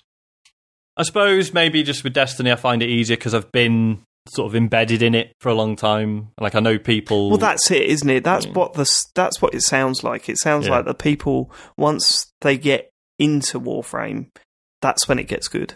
Yeah, and I understand that there are people who are just like, do you know what? I only want one game that I can just get really, really into, and fair play, because this seems to be fucking endless. If that's what you want, then that is totally it. But I just found like I'd spend a full evening on it and just be like, what have I done? What have I achieved? Absolutely nothing. Yeah. I just did some samey missions and ticked some boxes, and I don't know. And if you're not digging the gameplay, that's it at the end of the day. Exactly. Because, I mean, the difference with Destiny is that it's not the same for everyone, but we absolutely love the gameplay, the feel of that game. Yeah. And if you're not getting that from this, then that's, and like, you're not going to get over Don't get me wrong, the sort of space combat stuff they showed at that event there last month or whenever it was, I'll play a lot of an average shooter to access that, because that did look amazing. But I don't know, we'll see. It's free. Okay. It's free, innit? Just go back if I want, but we'll see. Yeah, considering it's free, how much does it knock you over the head with like the microtransactions? Not really at all. To be fair, it's very good for that. Especially if you've got like a Twitch Prime account, you just get free shit from that. So the main thing that obviously it wants you to consider paying for is the Warframes themselves, because obviously each one is like a different set of abilities and stuff. Have you got a Twitch Prime account? Well, yeah, through Amazon Prime, innit? So, who are you subscribed to? I think I'm subscribed to the Computer Game Show, am I not? That's the one. Yeah. Good. If anyone listening to this has got a Twitch Prime account, please drop your free monthly sub on the Computer Game Show on Twitch. So yeah, no, it's good for that. Like, I've got like 4 different Warframes. I've not spent a penny. But it's just reminding me, like, I always see people who really like Warframe being like, Destiny's only got 3 classes, and Warframe's got like 40 odd or something. So, yeah, but each Warframe is just like, here's 4 abilities that do one thing, and it's like each one is basically just one style of combat. Whereas with Destiny, and also with the classes thing, you're going to pick 1 or 2. If you want to do multiple characters, you're not going to blitz through all of those classes, are you? Yeah, exactly. And like, can you switch them out? You can switch them around, yeah. But again, like say I've got some free ones, but like I'm now at the point that if I wanted more, I would have to pay up or spend hours grinding materials and pieces and blueprints and stuff. So, yeah, plus, like I say, with Destiny, I feel like, so I've only got 1 character, but within that, you've got 3 subclasses. Within each of those, you've got the sort of slightly different ability sets. And then the ways that those interplay with, like, the exotic armor and weapons and stuff, I find that really interesting. Like, I can swap 1 bit of armor, and then it's like, right, hang on, so now it makes more sense for me to equip this class, and then this gun, and then did it. And, and then that all feels like it interlinks really nicely, whereas this is just like, okay, I've got a new character, this one shoots electricity instead of healing people, and I'll just equip my favourite gun and sword. Again, because difference does it make? I don't know. I mean, I know there's a lot of people really fucking like this game, and they're all probably want to kill me now, but... No, they all think you love it. Well, yeah, it's true. Yeah, I can just say what I want, and they're like, glad to see you still enjoying Warframe. But yeah, whatever. Right, so the big one, No Man's Sky. I've been playing this. Have you been playing this, Matt? No, I went to go play it, and my PlayStation Plus subscription ran out, and I was like, "Where's my save file gone?" And it had gone because it's obviously in the cloud, and I haven't. My subscriptions relapsed, and then I didn't go back to it. But I desperately want to play this. I mean, obviously, I like this when the last year's Atlas Rises patch dropped. And actually, I liked it on launch, and I've just seen so many great stories on Twitter and stuff this week, and the pictures and the videos, and I do want to get back to it. But I've been playing Fortnite. But yeah, I can't wait to hear what you think, Sean. I really like it. I wasn't sure at first because they've still, all that general friction of like needing to collect resources and like the amount of times you get back in your ship and it's like, guess what, you got no fucking fuel. That's still there, and it's, I don't know, like I know a lot of people are like, well, just play it in creative mode and then you just go wherever you want, do whatever you want. It's like, no, because I do want to earn it a little bit. I don't want to just be like, well, I'm just flying around and there's just no point to doing anything other than looking at plants and taking screenshots. But yeah. It sounds like I need to do that. It sounds like I need to go into creative mode. Some people absolutely love it. I mean, I really want to play in actually permadeath mode because that might give it even more stress. Like, I need to get this. Yeah, but the first time, I will get to you, Sean. The first time. So I played it for like the first hour and I decided to start a new save. And I remember enjoying No Man's Sky. My favourite things about No Man's Sky was just travelling around and like looking around. Oh, there you go. Yeah. Play in creative mode then.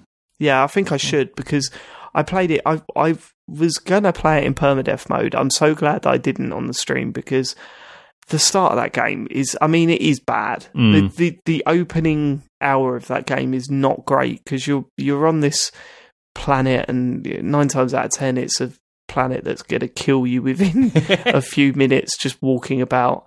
You haven't really got any of your items or anything, so all of that's a bit of a mess. And it's just like, go and get this, go and get that. It was just, you talk about fetch quests and stuff. It was kind of like that, but worse because you're not really getting anything out of it. It's just your ship's fucked. You need to go and collect shit to get your ship working again. And it's, I was hoping that would give me because I think the first time I did it, it made for a real good experience. By the time that I'd fixed my ship up, leaving the planet for the first time was like a real moment. This time it was like, okay. You know what I mean? It was like, okay, right, I've left the planet. But was that because you feel like you were probably stressed because you were meant to be in inverted commas entertaining on Twitch? Or? Definitely part of it. Definitely. That's definitely part of it. And the next time I do it, I won't be doing it on stream. There's no doubt that plays into it. But I just remember just thinking, oh my God, just get me off this planet. And then things that you were trying to find to fix your ship were too far away. Like it was literally too far away to go and get for me to turn back to my ship and fix everything before dying. And then when you died, it was like, okay, a load of your shit doesn't work now. It's like, oh, for fuck's sake. I don't know. I was in a bad mood that night anyway. But yeah, so what, how did you approach it? Did you go straight in with a new game or? So what did I do? So I've got an existing save with like 30 hours on it. And first I was like, right, I'm just going to go back in with that. And it comes up with a message explaining like basically the universe has been regenerated. So if you had a base, it's gone, but there's like a system where you can like restore it, which I'll get onto in a minute. So it's like, yeah, you're going to find yourself somewhere completely different. Deal with it. It should have said, all the light has gone. Oh, here's the light again. The light is back. So I was like, okay, well, I'll deal with that. So I just reloaded it and loads of the equipment upgrades and stuff have been changed. So in place of those, wherever you had ones that now don't work anymore, it just says like obsolete technology or whatever, and you break them down and you get like useful like items that you can then use to upgrade yourself again. So that's fine. I can live with that. But then I needed a warp cell to go to the next system, and it was like, okay, to make one of those, you need chromatic metal. I was like, what the fuck is that? That's completely new. That's not been in the game up until now. They've changed the way like loads of the resources work. In some cases, just like renaming them, but in other ways, like the whole sort of structure of how you build things has changed a bit. Now, what I didn't know at that point is that you can go on the thing they've now added is you can go on your log page and you can find like any element or material that you've discovered, and you can click on it and it will give you a little tutorial on how to find it or build it or whatever, which is really cool. I didn't know that, so I just went, right, well, fuck it, I'm gonna have to start again and actually just do the tutorials again, figure out what the new sort of structure is to, like, you know, actually building the fuel that you need.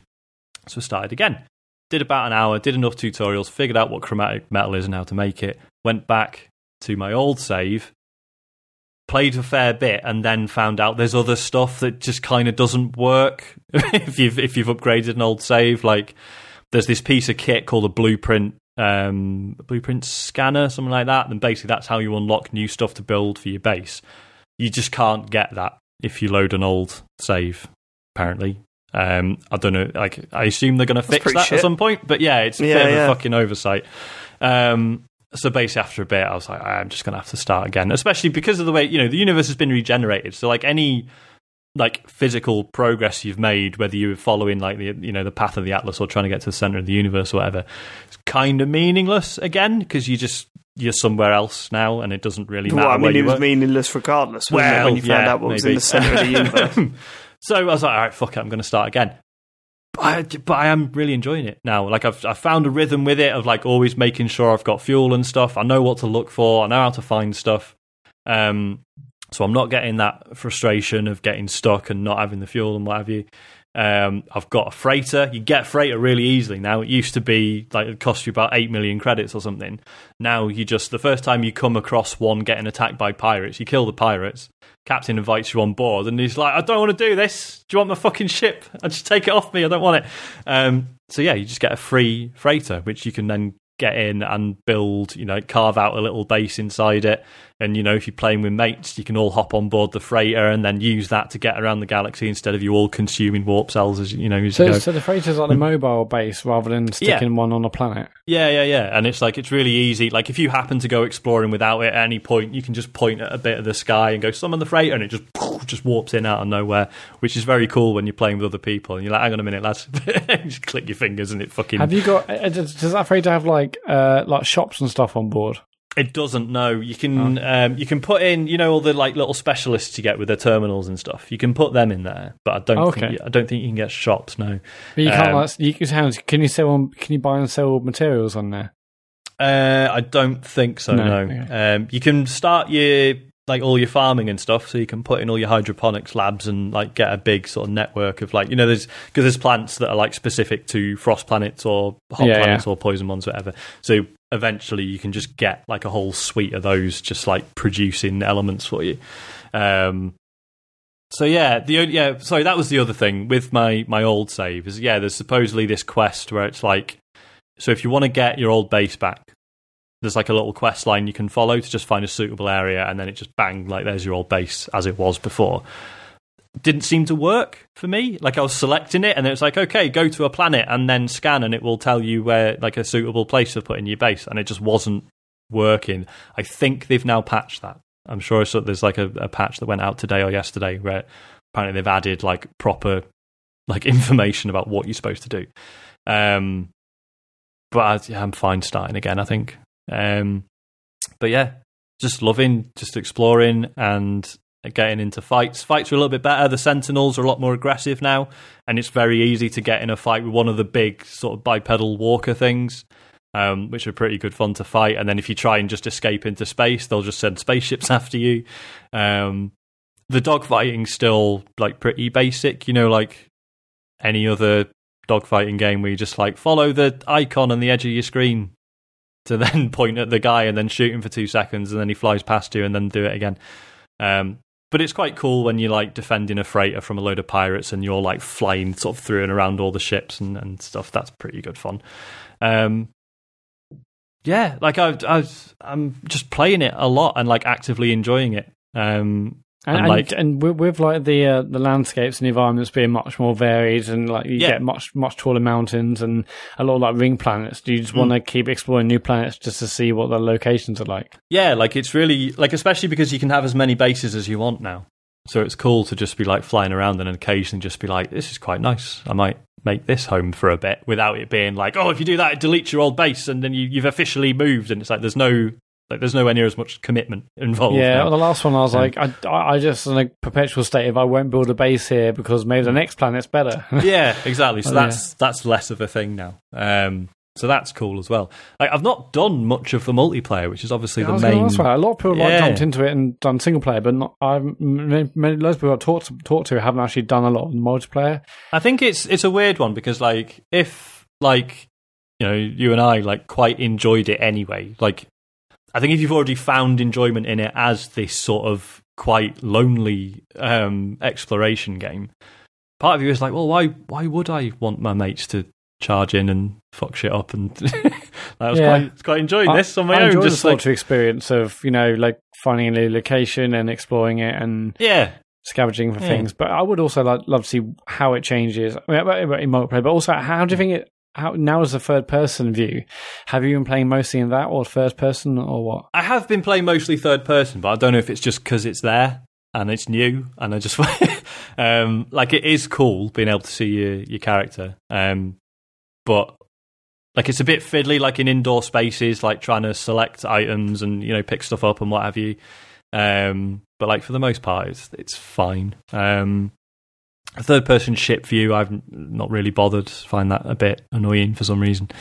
But what else? I had a cool incident. Andy Hamilton was like basically text me, and he was like, "Look, I've fucking landed on a moon, and I've got no life support left, and no launch thrusters. It's like, you come and fucking help." And I did. Just joined his game, landed next to him, just hopped out, found some rocks, found him some oxygen, made him some fuel. Handed it over to him, then he's like, right, cheers, whoosh, took That's off, amazing. and that was it. Because like otherwise he would have just been fucked. I like that stuff, but I mean, I love to know how much he agonised over texting you. Like, I mean, don't like asking for help, man. I'm literally going to have to ask Sean Bell to help me because I fucked up on a computer game. Sean. That must have killed him. But yeah, like it looks a bit nicer as well. I mean, I'm still on at PS4 amateur. Do you not think it looks any better? I do. Well, maybe it does. I mean, I've only seen a couple of planets or whatever. Yeah. But I still think it looks like shit. Really? I mean, compared to, I mean, the space stuff, when you're flying around in space, it looks incredible. The planets just look beautiful. When you're seeing these huge sort of the rings around certain planets and stuff like that. I mean, and even from the ground, when you're seeing planets off into the distance, it's stunning. Yeah. And then when you like go into the planet, like when you're going to land and everything starts popping in, you're like, ugh, this is, ugh. And then you see the animals and they're like, toys in Sid's bedroom from Toy Story. It's like, it's just like, fucking hell, what is that? And then you compare it to those. I mean, I will always look back at the original showing of what that game was going to look like. Yeah. And I'm just like, it doesn't look anywhere near that. It looks a lot better, though. Do you not see? It's closer than it has been. Yeah. We're like famous. Well, not. I guess when it did come out, someone did that had the video from the 2013 or 14 E3 trailer, and then they cut it with like the launch version, and like the first one had the Jurassic Park theme song. That was very good. Had, like Jurassic Park on so a harmonica, whatever it is, and it was that weird thing on two legs, like walking around. It looked that was very funny. Yeah, that same person re-edited that and done a new version this week, which had like the latest version, and now it has like the Jurassic Park song. It's not quite the classical version. It's like sort of in between, and it does look a lot better. I'm gonna have to look into it because the first planet that I started on was very much like that first, Jurassic Park on a flute version. I was just like, what the fuck is this? I haven't seen any obviously shit creatures. I've seen some very funny and terrifying ones. I saw like a giant squid guy floating around. Watch my stream. Okay. Watch my stream, some bad Sean. ones on there. Okay. Yeah. But yeah, I thought the creature generation's been improved pretty much. I've not found like any aggressive creatures. which I don't really mind. I just found it odd that there was quite a few previously, but now they're all just like happily doing their own thing. So I don't know, that was odd. The clouds are nice. They've added clouds. All right, Sean Murray. I know, yeah. It's been interesting. Like, so I've been posting pictures that I've taken in the game, and I've had like tweets off people like, "Fucking hell, this looks loads better." Is it? And it's like, hang on, that's in photo mode. Calm down. Like that's me like editing it and picking the filter and getting everything to look nice. Like the game doesn't always look like that, but no, I think it looks all right. It fucking chugs on the PS4 though. Like, even on my Pro, PS, doesn't it? Yeah, on my really? Pro, the noise that was coming out of my Pro was like insane. I was playing it on a really hot day, though.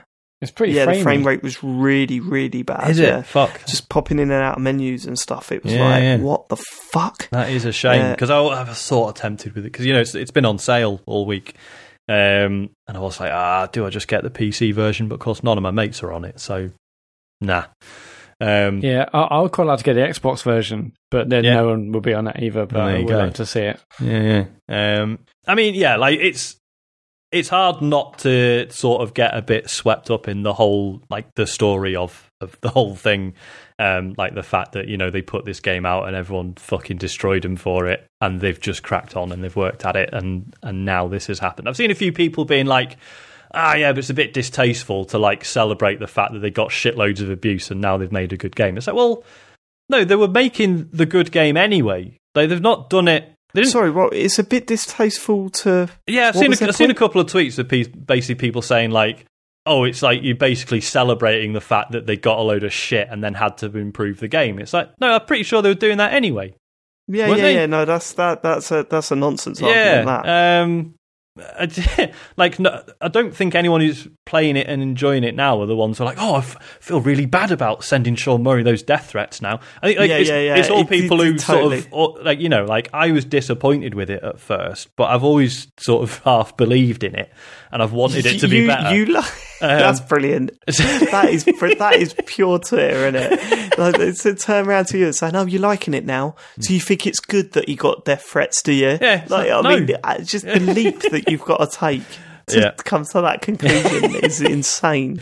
So like it's like, no, I'm just pleased for them that like they finally made the game they wanted, and apparently are continuing to do so. Like they could have just taken the money and fucking run if they wanted. I can't imagine the reception their next game would have got, but they didn't have to do this, and they didn't have to give it all away for free. Wait, if they did take the money around, do you think they would have just done? What is it? Joe Danger 3. Bring it on. Like, you do, because Sean Murray started doing some interviews, and he was like, in a few of them, he's like, like I'm really proud that we've done it with like an average of like 6 people on the team or whatever, and it's like, mate, just hire some more. Well, yeah, I think the good point that he made in those interviews, and I totally agree with. He said we flat out started talking about it way too early. Yeah. That was it. We started talking about it way too early. Yeah. But the thing is, what he doesn't say, and he can't say, but is the truth, is that you can't blame him for saying it too early, because you're creating this game, and PlayStation, like Sony, are coming to you and saying, we're going to show this off at E3. Like, and he's obviously thinking, this is great publicity. This is great publicity. We need to do this. We need to get on. The indie devs who made Joe Danger, and then like suddenly Sony's like, this is our biggest game. Yeah. And then they threw him under the bus. Yeah. Well, but I know. But what I'm saying is that I can understand why Sean Murray did that, and I think it is down to inexperience. But how can you expect an indie dev to turn around to Sony and say, no, I'm not ready to talk about it yet. Like, you can't. I realise you've arranged all these interviews for me on fucking national television, but I'm not going to do it. I know. I don't want to go on Conan and zoom the map out. And I'll joke about like, maybe we should hire more staff. I've said before how people do this with like even your AAA games. You're like, 150 people worked on this and it came out shit. Maybe you should have hired another 150 people. So you can't just do that, because then you've got a company that's doubled in size overnight, and half the people are just new and don't like. it takes time to get people involved You're right. in what the company is about, and that issue is obviously compounded when you've only got 15 people in an office. You hire another 20, and suddenly the people who've been there for years are suddenly outnumbered by a load of new people. You're right, and it's a difficult thing to get right. Like in the same breath, I think equally you can't use that as an excuse either. You can't just drop that in there and say, I hope the consumers understand that we've only had 6 people. No, it's not our concern. It's not our concern how many people worked on the game. Yeah. You've sold it as a full price game, same as games that have hundreds of people working on them. So you can't really give sympathy because it's a small team. I think the only reason why that would work is if you should be impressed that it's that few people. But the problem is, if the game comes out and is failing to hit the beats that we were expecting, which this game certainly did, the amount of people that worked on it is complete irrelevance. Yeah.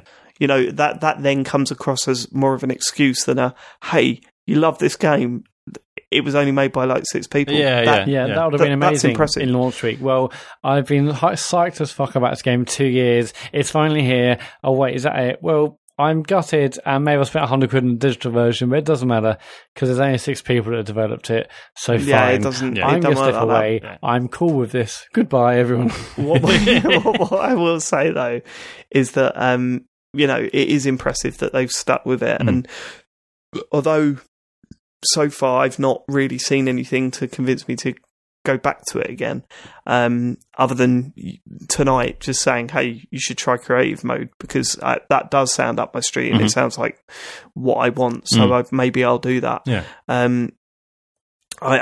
know, it is good that they have stuck with it, and they're starting to put together a game that I think that they originally wanted to. Yeah, like actually, it feels different actually to what they originally wanted, because now I think they've announced in the last week actually they're going to be doing like weekly quests and stuff. Yeah.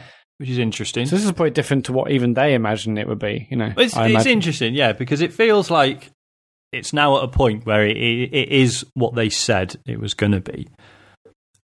Do I think everyone's going to like it? No. Do I think it's what everyone thought they were getting? Maybe not. Like, you know, I'm still like, I'm not feeling any sort of urge to be like, oh, I could be a trader or a pirate hunter, or, you know. I don't really feel like that's there, and I think that's what a lot of people wanted. And I think, you know, as I say, the people who were sending death threats or whatever, I don't think there's any pleasing those people. I don't think those. They almost definitely didn't play it in the first place. Exactly. Yeah, I don't think they're like, oh, good, that my death threats worked, and now I've got the game I wanted. I think those people are far too stubborn and stupid to even consider going back. And fuck them, obviously. Yeah, exactly. I did laugh. You know, I think it was in the Eurogamer interview where Sean Murray was like, you know, someone literally sent me a death threat because I said there was going to be butterflies in the game, and there's no butterflies in it. And I was playing it, and I saw some butterflies, and I thought, like, this is definitely too tasteless to put on Twitter. But I was like, I nearly screenshotted it and was like, oh, I'm really sorry about the death threat, guys.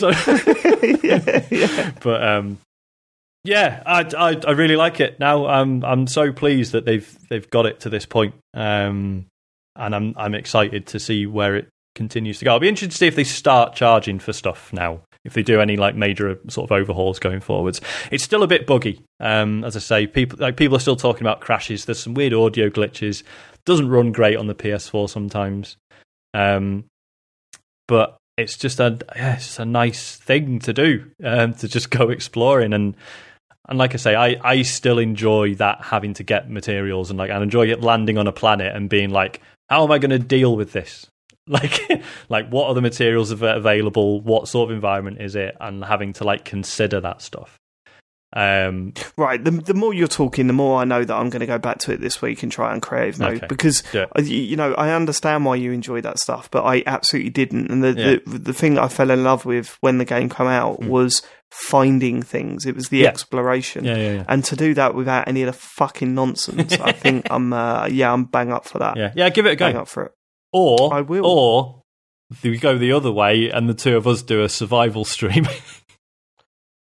I mean, I'm up for that. I'm game. It might be fucking miserable, but then, you know, that's what streams are for. It might be funny.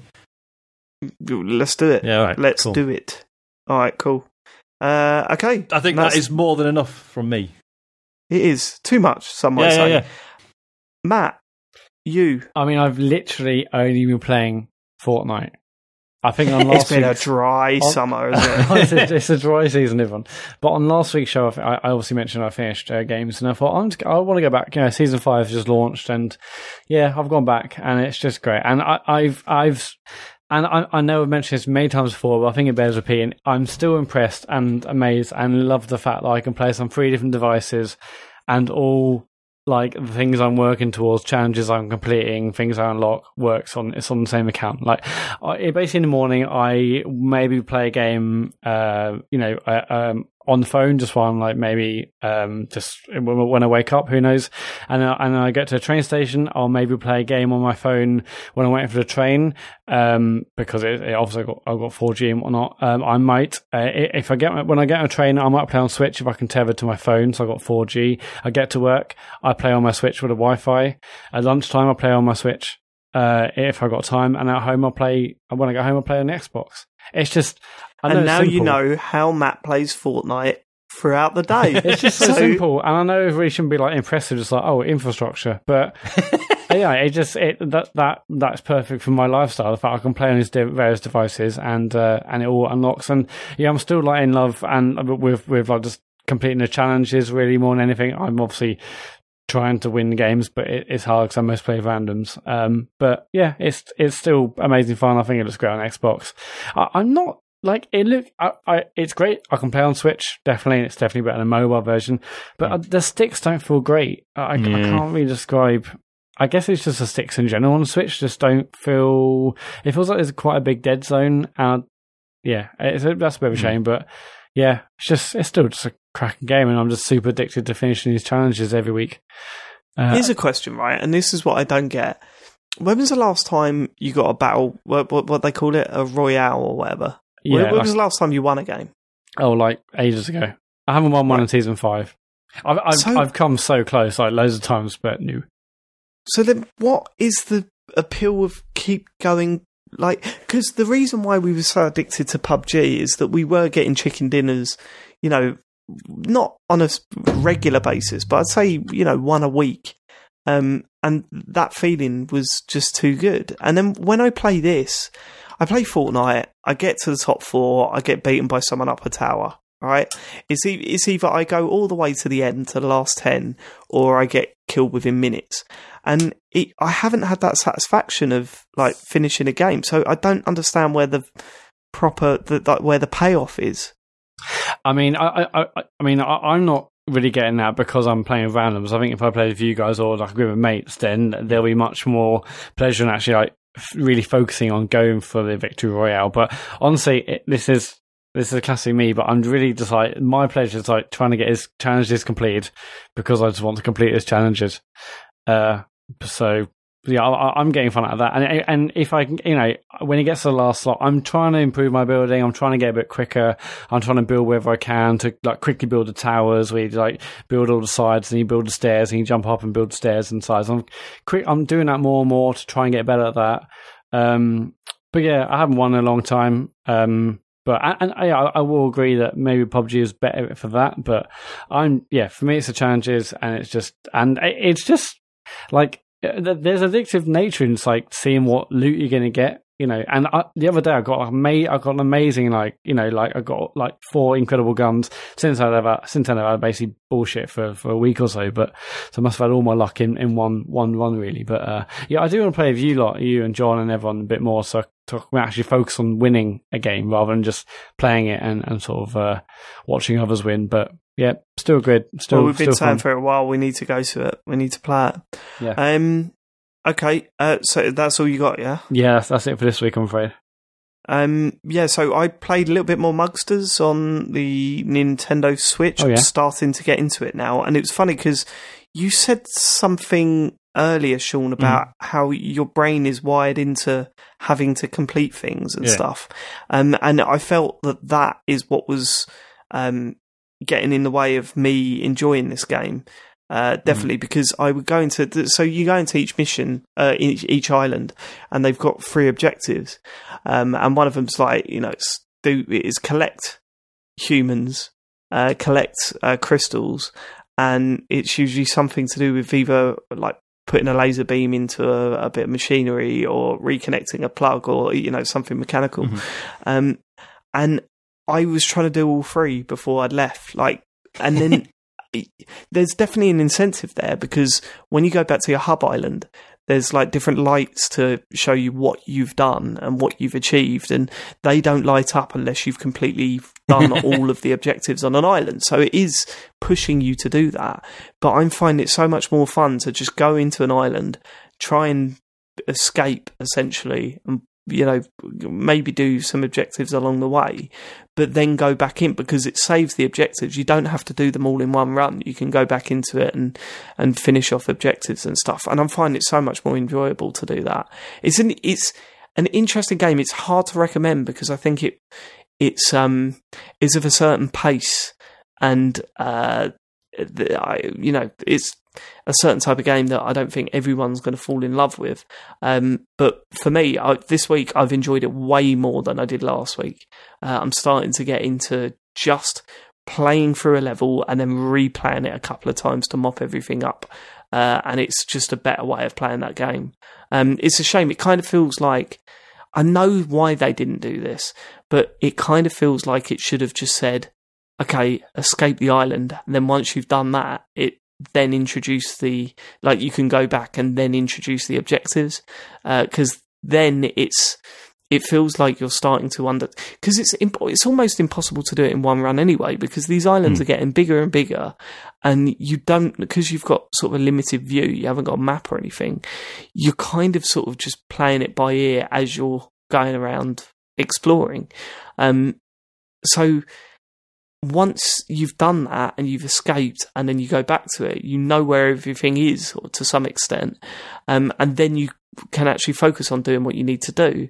It feels like that's the way it should be played, rather than having all your objectives there and then trying to struggle through to get to the end while doing everything in one shot. It's just not an enjoyable way to play that game. So yeah, I'm still got the game is starting to drop little mystery things in there that's been intriguing. Like, there's this really strange bit in one of the levels where there's this huge mechanical ball thing, like a robot thing, it looks like the one from The Incredibles, where it's like in this cage, and if you go near it, it starts going crazy, but it's got nothing to do with any of the objectives.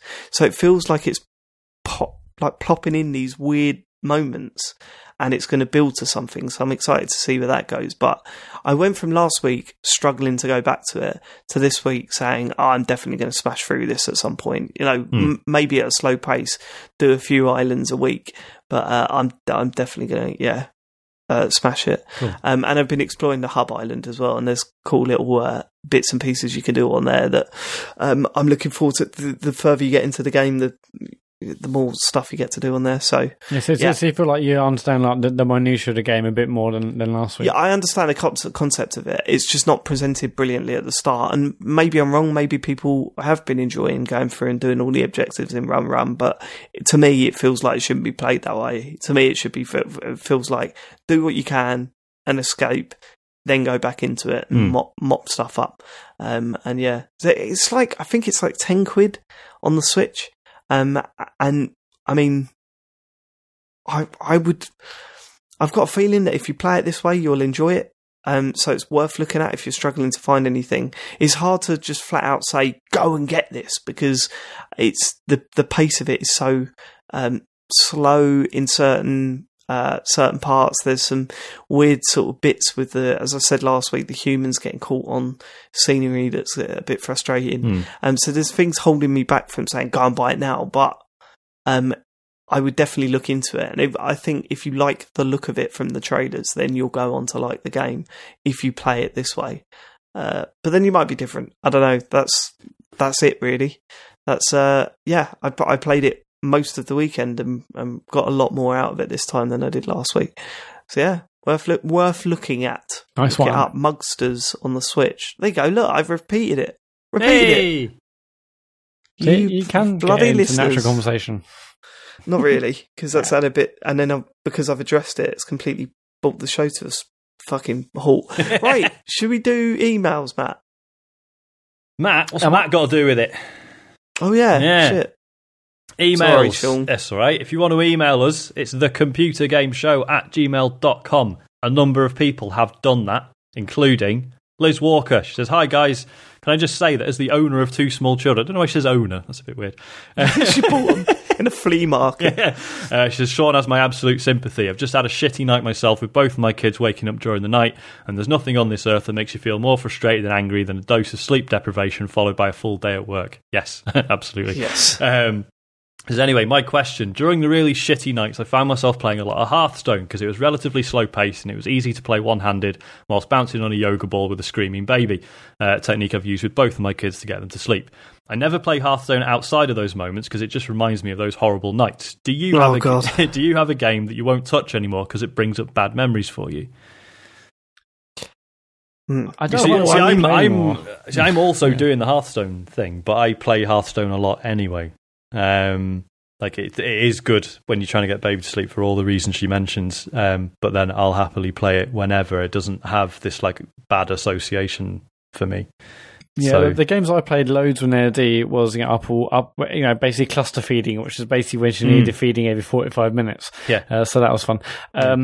I played the Room 1 and 2 loads on mobile, and I haven't played them since. But at the time, I was absolutely shattered. Obviously, and in absolute bits. I slept for a long time, and then it's just obviously perpetual stress and whatnot. But then I could have slept, but I thought I'll just play a bit more of the Room. Like that was sort of calming me down, taking me down to a level. We talk about dad head. When we talk about dad head, and you go a bit weird, don't you, from the sleep deprivation and stuff, and you wrote this. I remember that period because you sent me text messages, and like 90% of them had the Room in there.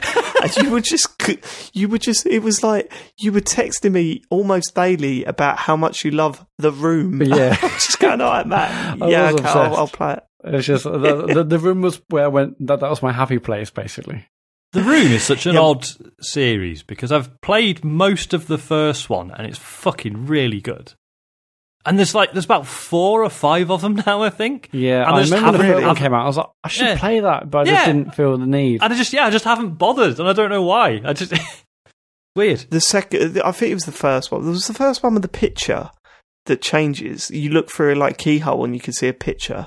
I think it was it a keyhole? Like the first one? Yeah, you get like a spyglass, don't you? And really fucking shit me up. Yeah. Because I don't know why, but because it was a picture and it was a portrait of someone, and then later on you look through the spyglass again, and the person's gone, and it's that really fucking unsettled me. Yeah.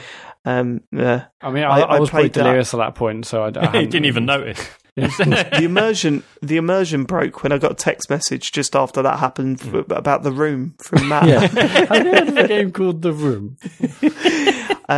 Mine was Freeze. That's what got me addicted to that game. I used to use it when Harry was just. You have those periods where you just can't do anything to stop him crying. Yeah. So you just sit there and you're hearing it, and it just let me focus on something else while that was going on around me.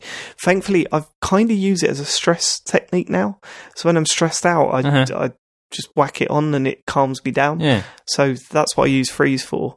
However, saying that, I told a story a little while ago on this podcast about when my granddad had a stroke and I played Civ. And I've never gone back to it, and I don't know what it would be like to go back to it. I don't think I could do. I never played it after that night, and I don't think I could go back to that now. Yeah. And not funny or entertaining, but it's answering the question, isn't it? Yeah. Right, SMW says, "Hi all, just wondering if any of you have a favourite game trailer. I remember when I was a teenager seeing the original Halo trailer, then for the Mac, and being blown away, watching it over and over. In recent memory, however, I think the Forza Horizon 3 E3 trailer is one of my faves. A game series I'd never tried and a genre I'd never been that keen on. The trailer and its fantastic cover track hooked me, and it was enough to make me try the game, which I ended up buying." Yeah. I mean, for me, this is definitely Hyper Light Drifter, because I must have watched that trailer about 20 times. Really? Just for a laugh. Just absolutely loved the soundtrack and just all the sort of weird bits that sort of like in any other game, you'd be like, oh, well, that's a cutscene. But because it was all this really consistent pixel art style, you were like, oh, fuck, do I get to play that? Of course, no, you don't. But it was just, it just looked fucking nuts and just really interesting and exciting. Just absolutely loved it. I consider it more just like a little sort of, minute and a half music video more than a trailer for a game, really. I've got a few. I mean, when I first saw this question, I was thinking, well, definitely the Mario Odyssey stuff. Every trailer for that, I was like really pumped for, and it was exciting and stuff like that. That was pretty cool. Every GTA trailer, pretty much for everyone they've ever done, I've loved. Yeah, GTA is a weird one because I didn't like GTA 4. Was fine. I think is arguably one of the weakest in recent years, but that's also the trailer I remember the most. Now I should remember the director, but basically parts of that were very much like a famous director's movies where you saw like really sharp, really like quick, like sped up footage of like the city and like traffic and whatnot. And I thought, yeah, that's definitely one of the most memorable trailers for GTA 4, even though the game itself didn't do an awful lot. What was it? The one with small faces for GTA 5? That really sticks out for me. But I mean, just as we're talking now, I know the answer to this for me is an odd one. It was the Nintendo Labo reveal. Oh yeah, and I'm going to expose myself as a bit weird now. I almost blubbed at it, and I can't really explain why. I think it was like it put a lump in my throat is the best way to explain it, because it was kind of like, you crazy bastards, like when I was watching it, and it was just like, I don't know, it summed up Nintendo for me just beautifully. Like the way it built up, and the way the music built up as the trailer went along, and it was kind of like, this just looks fun. And we being in this situation we've been in, we're not games journalists, and we're fans. This is like a fanzine sort of show, we're not in the industry, but we love it and we like talking about it, and we really focus on the end products, and we love all that sort of stuff, and you sort of, I know it's hard to explain, you sort of go into that mindset of thinking what games should be, what gaming shouldn't be, talking about themes. We talk about narrative a lot, and we talk about, the technical side of gaming as well, and mechanics and this, that, and the other. This just screamed fun. And it was like, that is why we got into games in the first place, because we found them fun. And it made me feel like a little kid again, just looking at that stuff and just going, fuck, that looks cool. That looks cool and fun and interesting. And it's an idea that has come out of nowhere. No one expected it. It was brilliant. And it was one of those trailers that I showed everyone at work. I'm going, look at this cool shit. And everyone was impressed with it. Yeah. It was kind of like, the first time, this is a bit of a weird one, but the first time you saw the Watch Dogs trailer, because, all right, it turned out to be so scaled back by the time the game had come out. Yeah. But when you saw it, you were blown away that this was all happening. Turns out it doesn't. But it was like, fuck, I stuck it on my Facebook page. I very rarely put game stuff on my Facebook page, right? I've got a very different... Facebook is for family and friends that want to see pictures of Harry a lot, and Twitter is for, gaming people.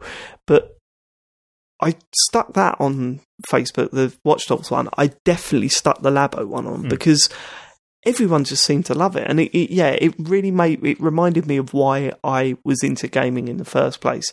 This just looks flat out fun.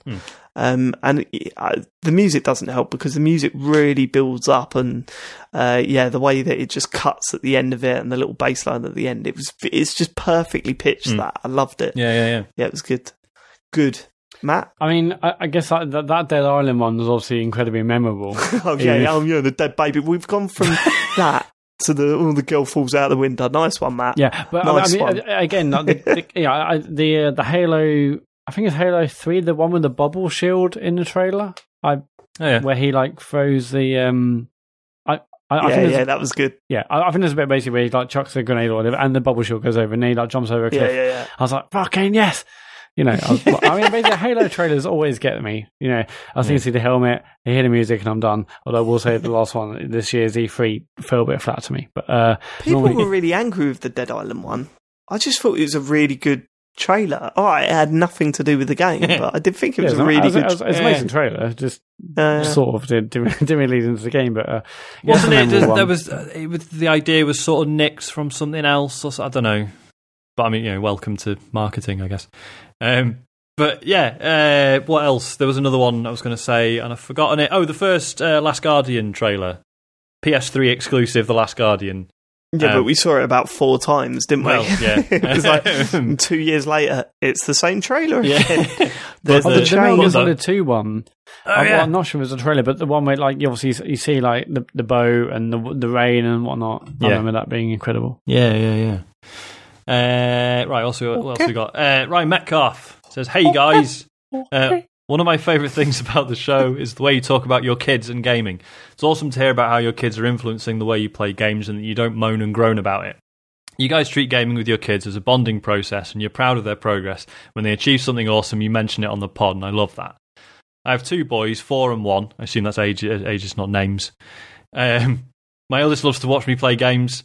One of his favourite things was watching me row around in my boat in God of War to get close to the World Serpent. Brackets, he didn't see the rest of the game. I'd be interested in hearing your fatherly gaming advice. I only have a PS4, but I'd like to introduce my son to actually playing. The PS4 controller is a bit big for his little hands, but he's able to get the circle, square and triangle buttons and the analog sticks. What game would you recommend introducing him to, and how do you approach the hours played stroke rules sort of thing? I'm a huge fan of the show, and I hope Sean is back and past whatever shitty things have been going on in his life. Regards, Ryan Metcalf." First of all, his hands aren't too small for the controller. They work out a way of doing it. It's nuts. Although saying that, have you seen Harry's hands? No. They're fucking massive. Like, it's ridiculous. Even when he was a baby, people were going, isn't he a lovely... Whoa, look at those fucking slabs of meat at the end of his arms. He has got big hands. But no, The Incredibles 2 is a very good shout. The Incredibles Lego game is a very good shout, because although, you would say Ratchet and Clank, but Ratchet and Clank's it's actually quite complicated to play. Legos isn't. It's quite simple to play. There's a lot, the missions in it are quite difficult, but once you open up the open world bit, it's a good little pass the pad game. I know that it's got co-op, but I've only got one PS4 pad, so we haven't tried that. But it's that I would highly recommend that. I bet any of those Lego games are probably good, right? Well, yeah, but I'm not sure how many of them have this open world thing, and that's what really works for a 4-year-old, because he just goes around and does what he wants, and he can interact with stuff, and he's doing little side missions as well now. It's sort of slowly building him to interacting with what the game wants you to do, rather than just doing what he wants. And he's enjoying that. Minecraft's always a good one, because kids love Minecraft. But I mean, what you'll need to, like, the biggest thing that I've had to get over is that there are games that he will like that you won't. And it's weird, like, because I've quite enjoyed The Incredibles and things like that. But when he got Kirby, I was like, I can't play this. This is just, I'm not getting this at all.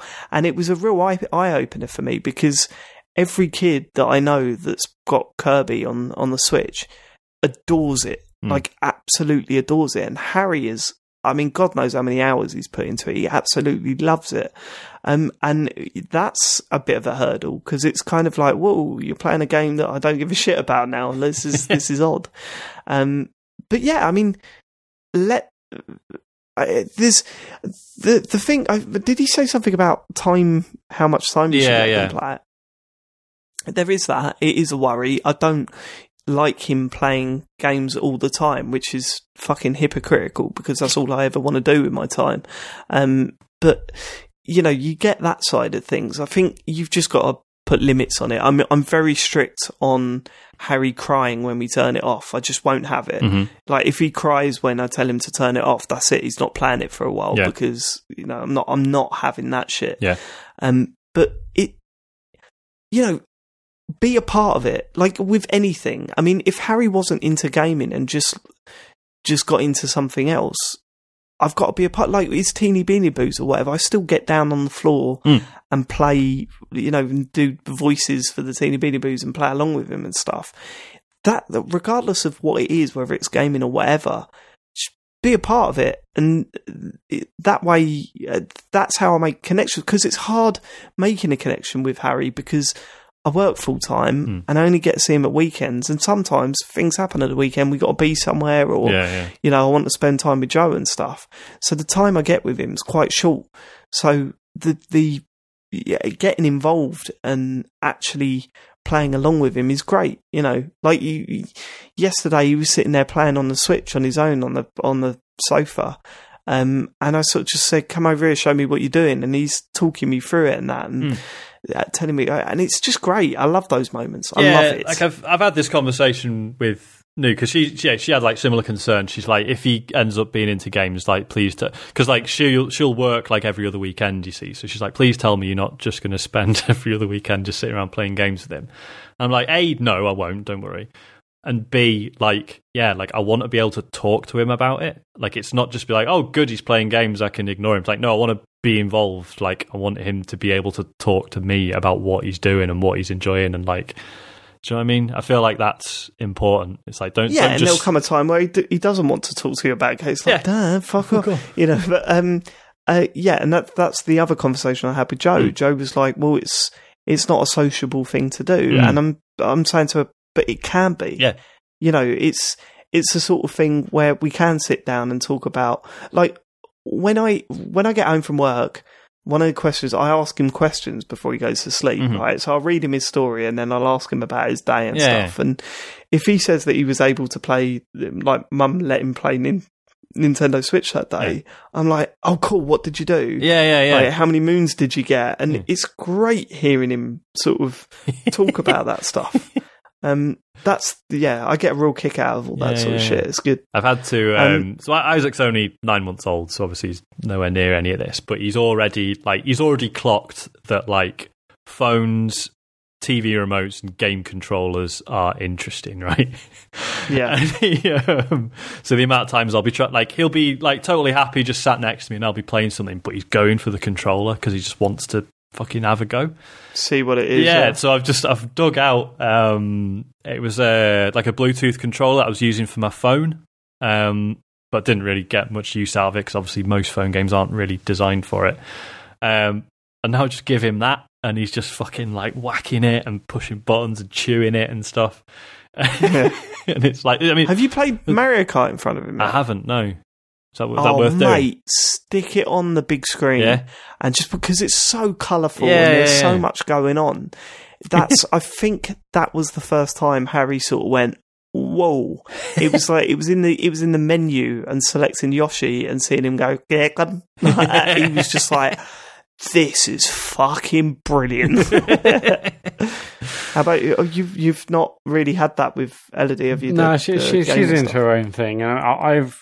Like I said, mostly I don't really play games like in front of her anyway. And when I go home, like say 6:30 or so, she goes to bed at 7:30. So that's like dinner and some other playing time. She's went into and arts and crafts and dollies and reading and all sorts of stuff. So I don't really play in front of her, and she hasn't really shown interest. I mean, there was a couple of times where I was playing on the Switch on the weekend, and she sat next to me and looked, and I kept asking a million questions about Mario and what's happening and why is that happening. And so, I mean, I would love to be able to play games with her, but it's just not something that she's really shown interest in, and that I really do, in the daytime. But I love for it to be the case, but right now it's not. But really that's fine too, isn't it? That's fine too. You can't force them. Oh, exactly. Yeah. Stuff. She's very much her own person and does what she wants. So I'm happy to follow whatever she wants, really.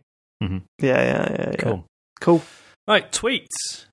If you want to tweet at us, it's at Computer Game Pod on Twitter. But you already know that because you already follow us, don't you? because you want all the you're all massive hot memes fans. and that, innit? Rob McElroy at Rob Shack. Apparently he sent this in a while ago when we didn't answer it, so he's trying again. So let's reward his persistence. Let's move on. Last question. So he's not played Life is Strange, and he's wondering what order to play. Basically, should he play Life is Strange, the original, first, or should he play Before the Storm? Now, I haven't played Before the Storm, so I think I know what the answer is, but I don't want to assume. Yeah, no, you got to play in order. Yeah. You got to play Life is Strange first, which was £3 for the entire series on PSN the other day. Shit. Yeah. I mean, you got to play it because there's so much of Before the Storm that you won't understand. Mm-hmm. It really is one of those games. And you'll get much more out of it once you play the first series. Mm-hmm. Even if chronologically it may be before it. Yeah, definitely play it in your It's like Star Wars, isn't it? Yeah, there's a bit in the farewell episode, right, where if you didn't know the story, you'd be like, the fuck have they just done that for? That's out of nowhere. But because you know, like, the sad thing about the farewell episode is that you know how it pans out. Yeah. So you know what's coming, and it is absolutely heartbreaking to see it happen in front of you. Mm-hmm. But yeah, like, I mean, Jesus, play it from the start, and don't expect the first episode to be good. Just get through that. It's essential that you play it, like that first episode, but get through that, then play the rest of the game, and it's good. It's good shit. Don't know if we mentioned it before. Luke Summerhays at Buscalelli says, I've recently made a pretty stressful and lonely move to a new city / job, and have been listening to old Midnight Resistance and TCGS episodes to lift my spirits. When has a game helped you through a rough patch? Also, what one episode of a show you've been involved in do you think is funniest? Right, okay, so I mean, we've kind of answered that. I was going to say the first one, question, the first part.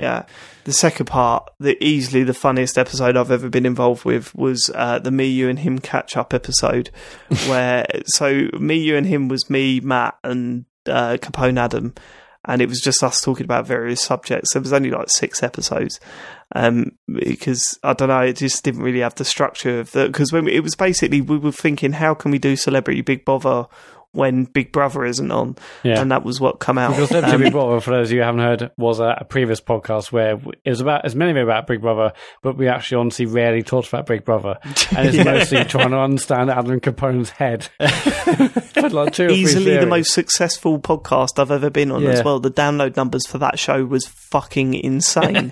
So the catch-up episode was, we hadn't spoken for like 3 or 4 years, and we recorded an episode where we were just catching up, and it turned out that Capone Adam was on Tinder, was it? Or what was something of fish, plenty of fish or something? Yeah. And we made him read out his profile. And honestly, I just, even now, if I listen back to it, I went to listen back to it the other day, but it doesn't appear to be there anymore. No, but basically, I also did that, and I think that stuff was hosted on one of your old domains.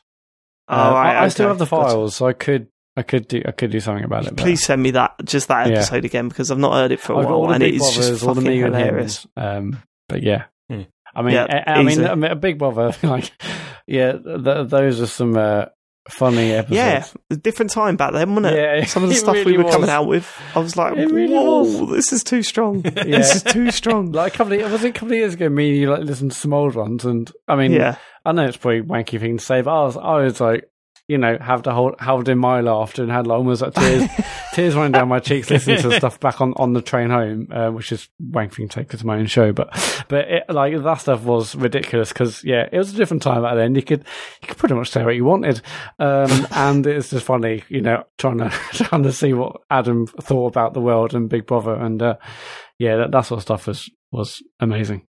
Sean, I think for me it's a toss up between on Midnight Resistance when Chris... Oh, come on. When we talked about Andy claiming he hadn't heard of Ed Sheeran, and then Chris reading out a load of his tweets. Yeah, even I remember that. Yeah, that was a great bit. Between that and James exposing Matt for not actually finishing Night in the Woods. Oh, God, that was good as well. Yeah, you got me there. James has had some classic moments. Yes. That one, I'm trying to think the others. I had one in my head. Most of them were in that one time. Game of the Year show where he just smashed me into bits. No, that was it. The F-Zero thing. Oh, yeah. When we told him F-Zero had been F-Zero announced at Night E3 and he watched the trailer. That's too good. Too good. Right, Ricky If you Cartwright. if you don't know what we're talking about, if you've not listened to the show for that long, then go on YouTube and search F-Zero Night Run, and there's a whole video explaining what had happened. Or just listen to the 2016 Game of the Year episode. Yeah, a bit long thing though. Yeah, YouTube cuts right it's to it. worth it. Sean, it's you next year. Fuck. Yeah, mate. I'm sort of weirdly looking forward to it, but I know in the actual run-up to it, I'm then going to feel really ill. You're going to have a breakdown. Totally. Right, Ricky Cartwright, at Ricky Cartwright, says, The Walking Dead, the final chapter, comes out in August. Are you guys interested? Are any of you up to date on the series? No, I'm not, but I know you guys have been. I was, and then so I kept up. I mean, I know you dropped off, Dave, but James and I carried on, and I think I actually started season 3, but then I just stopped. And that's where I dropped off. Season 3 is where I dropped off. Yeah, I think I did the first 2 episodes, and I was actually re-enjoying them, but I'm just amazed they are actually finally ending it. I thought this was just going to carry on forever. They ended it? I know. I mean, Rick's going. Yeah, I assume that's what the final chapter means, but then there's all the fucking spin-offs and that, isn't there? So yeah. I'm not really fussed about it anymore. Well, didn't they do one? Didn't they do a spin-off where it was before the outbreak? So what's the fucking point? Oh. You know the show with the zombies in it? No zombies in this one. No zombies in this bit. Weird. Right, Tom Durbin at Calico Spac says, I used to listen to a ton of podcasts, but now being busy and whatnot, it's just you guys. If I absolutely must listen to one of your rivals, which would you recommend? Oh, God. I mean, it depends what you want. It depends what you want out of things. I mean, Kane and Rince, we joke, but it's worth listening to if they're talking about a game that you like. What was the? Let me run down my list. Could it be, if it was about anything, I would probably say Criminal, because that is it's just constantly brilliant. Mm-hmm. I mean, the only other gaming ones I really listen to is like the Beastcast, not One Up, Player One podcast. Listen to those guys because they're cool guys. Criminal, Football Ramble. Ear Hustle, that went downhill a bit. Yeah, definitely. I mean, in terms of gaming ones, I listen to Easy Allies. I listen to Kind of Funny. I mean, I know not everyone's into like the Greg Miller and all that sort of incredibly American style of podcast over there. But I like what they do every time. They put out a lot of good stuff. Of course, also Bombcast and Beastcast, although I don't listen to them every single week now. I've started listening to Game Informer, and the guys are pretty good over there, but still sort of getting used to them. Adam Buxton. Yeah, that's good. And he hasn't put anything out for a bit, though, has he? No, he hasn't. Very upsetting. I missed the Russell Brand show. Why? Oh, man. Yeah, so do I. That was so. Yeah, he said they'll be off for like 2 weeks, and that was like months ago. I've been really enjoying Laser Time. Laser Time is like a network with a bunch of different shows, but the main show is just really interesting. It's like every week. It's just sort of different pop culture stuff. Like they did an episode. It's like sometimes it's like timely stuff. Sometimes it's like the Oscars are this week. Let's talk about the Oscars, or whatever. But then sometimes it's like let's talk about people dying in Disneyland, and you learn things like apparently if the Disneyland staff think you're about to die, they will fucking airlift you out just so that they don't have to admit that someone died in Disneyland. Yeah, stuff like that. It's just really interesting. They also have a show. Stick you in a Mickey Mouse costume. Just drag you out. Yeah, just chuck you out. They also have a show called 30-20-10 where every week they look at games and films and music and stuff that came out that week 30, 20 and 10 years ago. And I remember the first episode I listened to, I knew I was going to enjoy it because they were talking about the Wonder Years, which at the time was 30 years old, and how that's a show that's about a guy reminiscing about how good the past was. But he's the time that he's reminiscing was only like 20 years ago, but the show's 30 years old, and it's like they were talking about a show, reminiscing about a show that's about reminiscing, and we're reminiscing over a longer time period than the guy in the show is.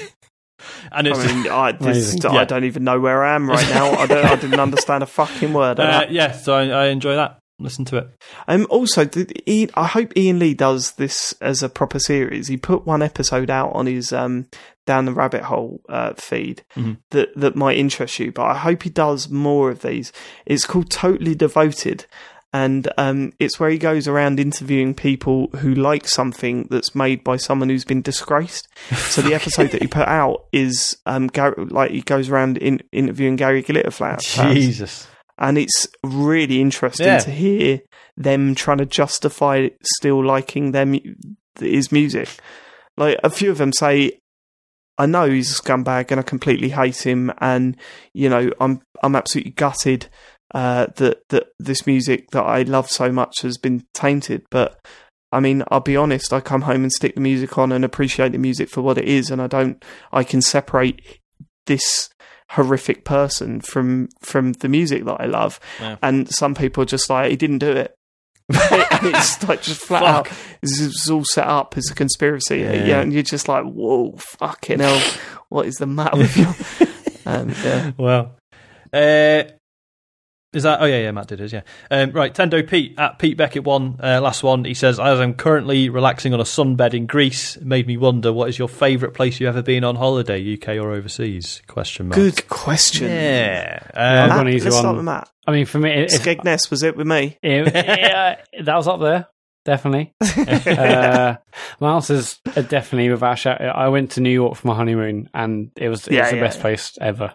Yeah, I love it. Yeah, fair dues. Yeah, totally. That's probably my answer as well. That's the only place that I've been. And then as we landed back in London, I said to Joe, we need to go back there as soon as we can. Yeah, that's also the only place ever that I thought I would absolutely move here in a heartbeat. I mean, I've been to loads of places in Europe, and it's fine, but Europe has often, to me, sort of felt like 5 years in the past. Often you see maybe old cars on the roads. You often see like posters for like bands which haven't really done much in the UK for ages, but they're still doing things in Europe. Duran. Yeah, I've artists which I'm not going to mention now, but I've definitely seen that. I was like, I went to Poland. It's like, what year is this? Like, they're still going in anyway. Whereas so Europe sort of feels like in the past, Britain feels very much in the present, but New York, it felt like in the future. Just I loved it, and I'd love to go back. So New York, without a shadow of a doubt. Yeah, I like New York more than I did Vegas. I didn't really get on with, in terms of like a traditional, beach holiday. Cuba was my favourite. But then there was some nasty stuff around it. Like if you left your holiday venue, it was kind of like, oh my god, this country is fucked. Do you know what I mean? It's like, it wasn't a very nice place to explore or whatever. But I mean the venue was top notch, so that's why I like that one. It's for me. It's New York. New York was unbelievable. Yeah, I mean we went to Santorini for our honeymoon, Greek island, and that was incredible. But I think like so much of that was like, because like for we said like instead of wedding gifts, if you could just chip in a bit towards the honeymoon, that would be amazing. And like fair play, like we were properly bowled over. Like people were really generous. So it was like, it's the first holiday I've had where it's like money is not an issue. It was like I can just rent a quad bike for a week, and that's how we're getting around. And it was fucking wicked, because it was like I wouldn't get a quad bike in like real life, because you'd have to ride it on actual roads and remember how to do that properly. But it's just like, yeah, you're on a Greek island. No, there's not really any police, I don't think. So just fucking just play it by ear. Was that the guy renting it to you? Yeah. Don't worry about the police. He's like, I'm making you fill this form in, but it's fucking bollocks. No, it was it was just cool being it. Like it was just be fucking sensible and just don't worry about it too much. So that was amazing. Don't worry about it. And just much. And that's the end of your safety lesson on riding quad bike. You can pop a wheelie, it doesn't matter. Here's a couple of helmets, but but you look like a fucking nerd wearing them, so don't bother, lad. And it was like I'm crap in the sun, as everyone knows. Like burning like half an hour. So part of me was like, oh, Jesus, am I going to hate this? And then it was like the first day we were there, it gets to like midday and you're like, fuck me, it's hot. Also, where is everyone? And you're like, oh yeah, because even the people who live here are like, no, fuck this. We're going to bed for an hour. Like, like everyone just has a siesta and then comes out again about 2:00. And then, yeah. And you're like, oh yeah, Jesus. I just imagine you like getting off the quad bike for the first time and going, no, I'm buying a leather jacket. I'm filling it with patches. When I get home, I'm a changed man. Start a gang. I'm going to start like punching jukeboxes when I go into bars. I mean, you know, the gangs' names, you know, these biker gangs' names are like, you know, Hell's Angels or Burning Riders and all this. Like Sean's like, Sean Bell's gang. Sean Bell's quad biking group. SBG on the way. Also Venice, but like, fuck me, it's expensive. Also, but like people say weird shit about Venice, because like Joe always wants to go, but like, it stinks. Well, the canals stink. It does if you go in the height of summer. Like we went in like November, and it's still like t-shirt weather. So do that. Yeah, well worth it. Just like yeah, it's really expensive, but you'd be surprised how many days entertainment you can get out of just walking around and going, there's just water instead of roads. What?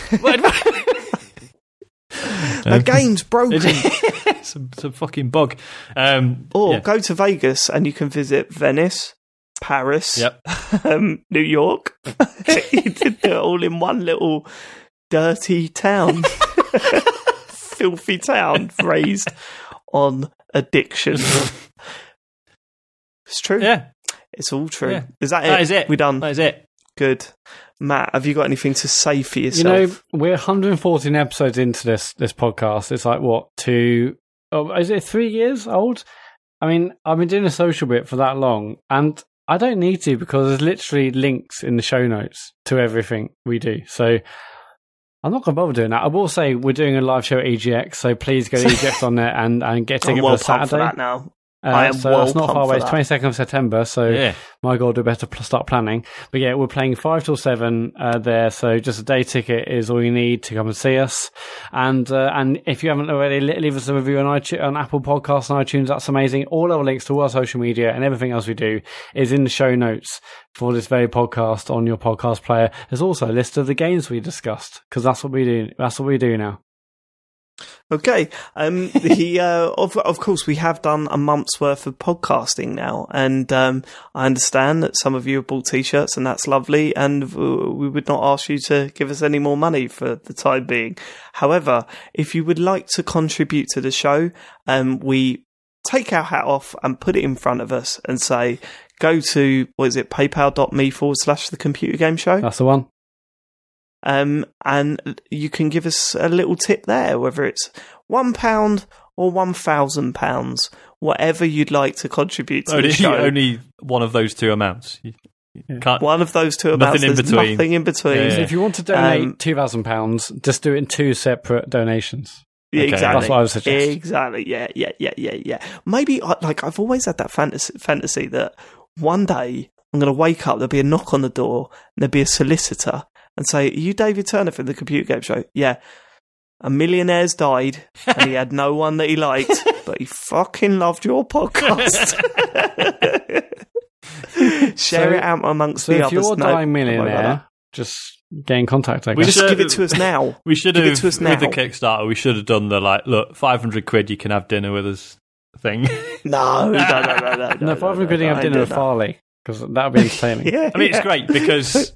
and he will break dance on the table. Because, I don't know if I'd... I think I would find it weird having dinner with listeners anyway, but especially with a listener who was willing to pay £500 for the privilege. Yeah. I'd feel... And, I'd be going to that dinner going, I mean, they've spent a lot of money. Like, what... Yeah, what do they want? I'm not that... What do they want out of this?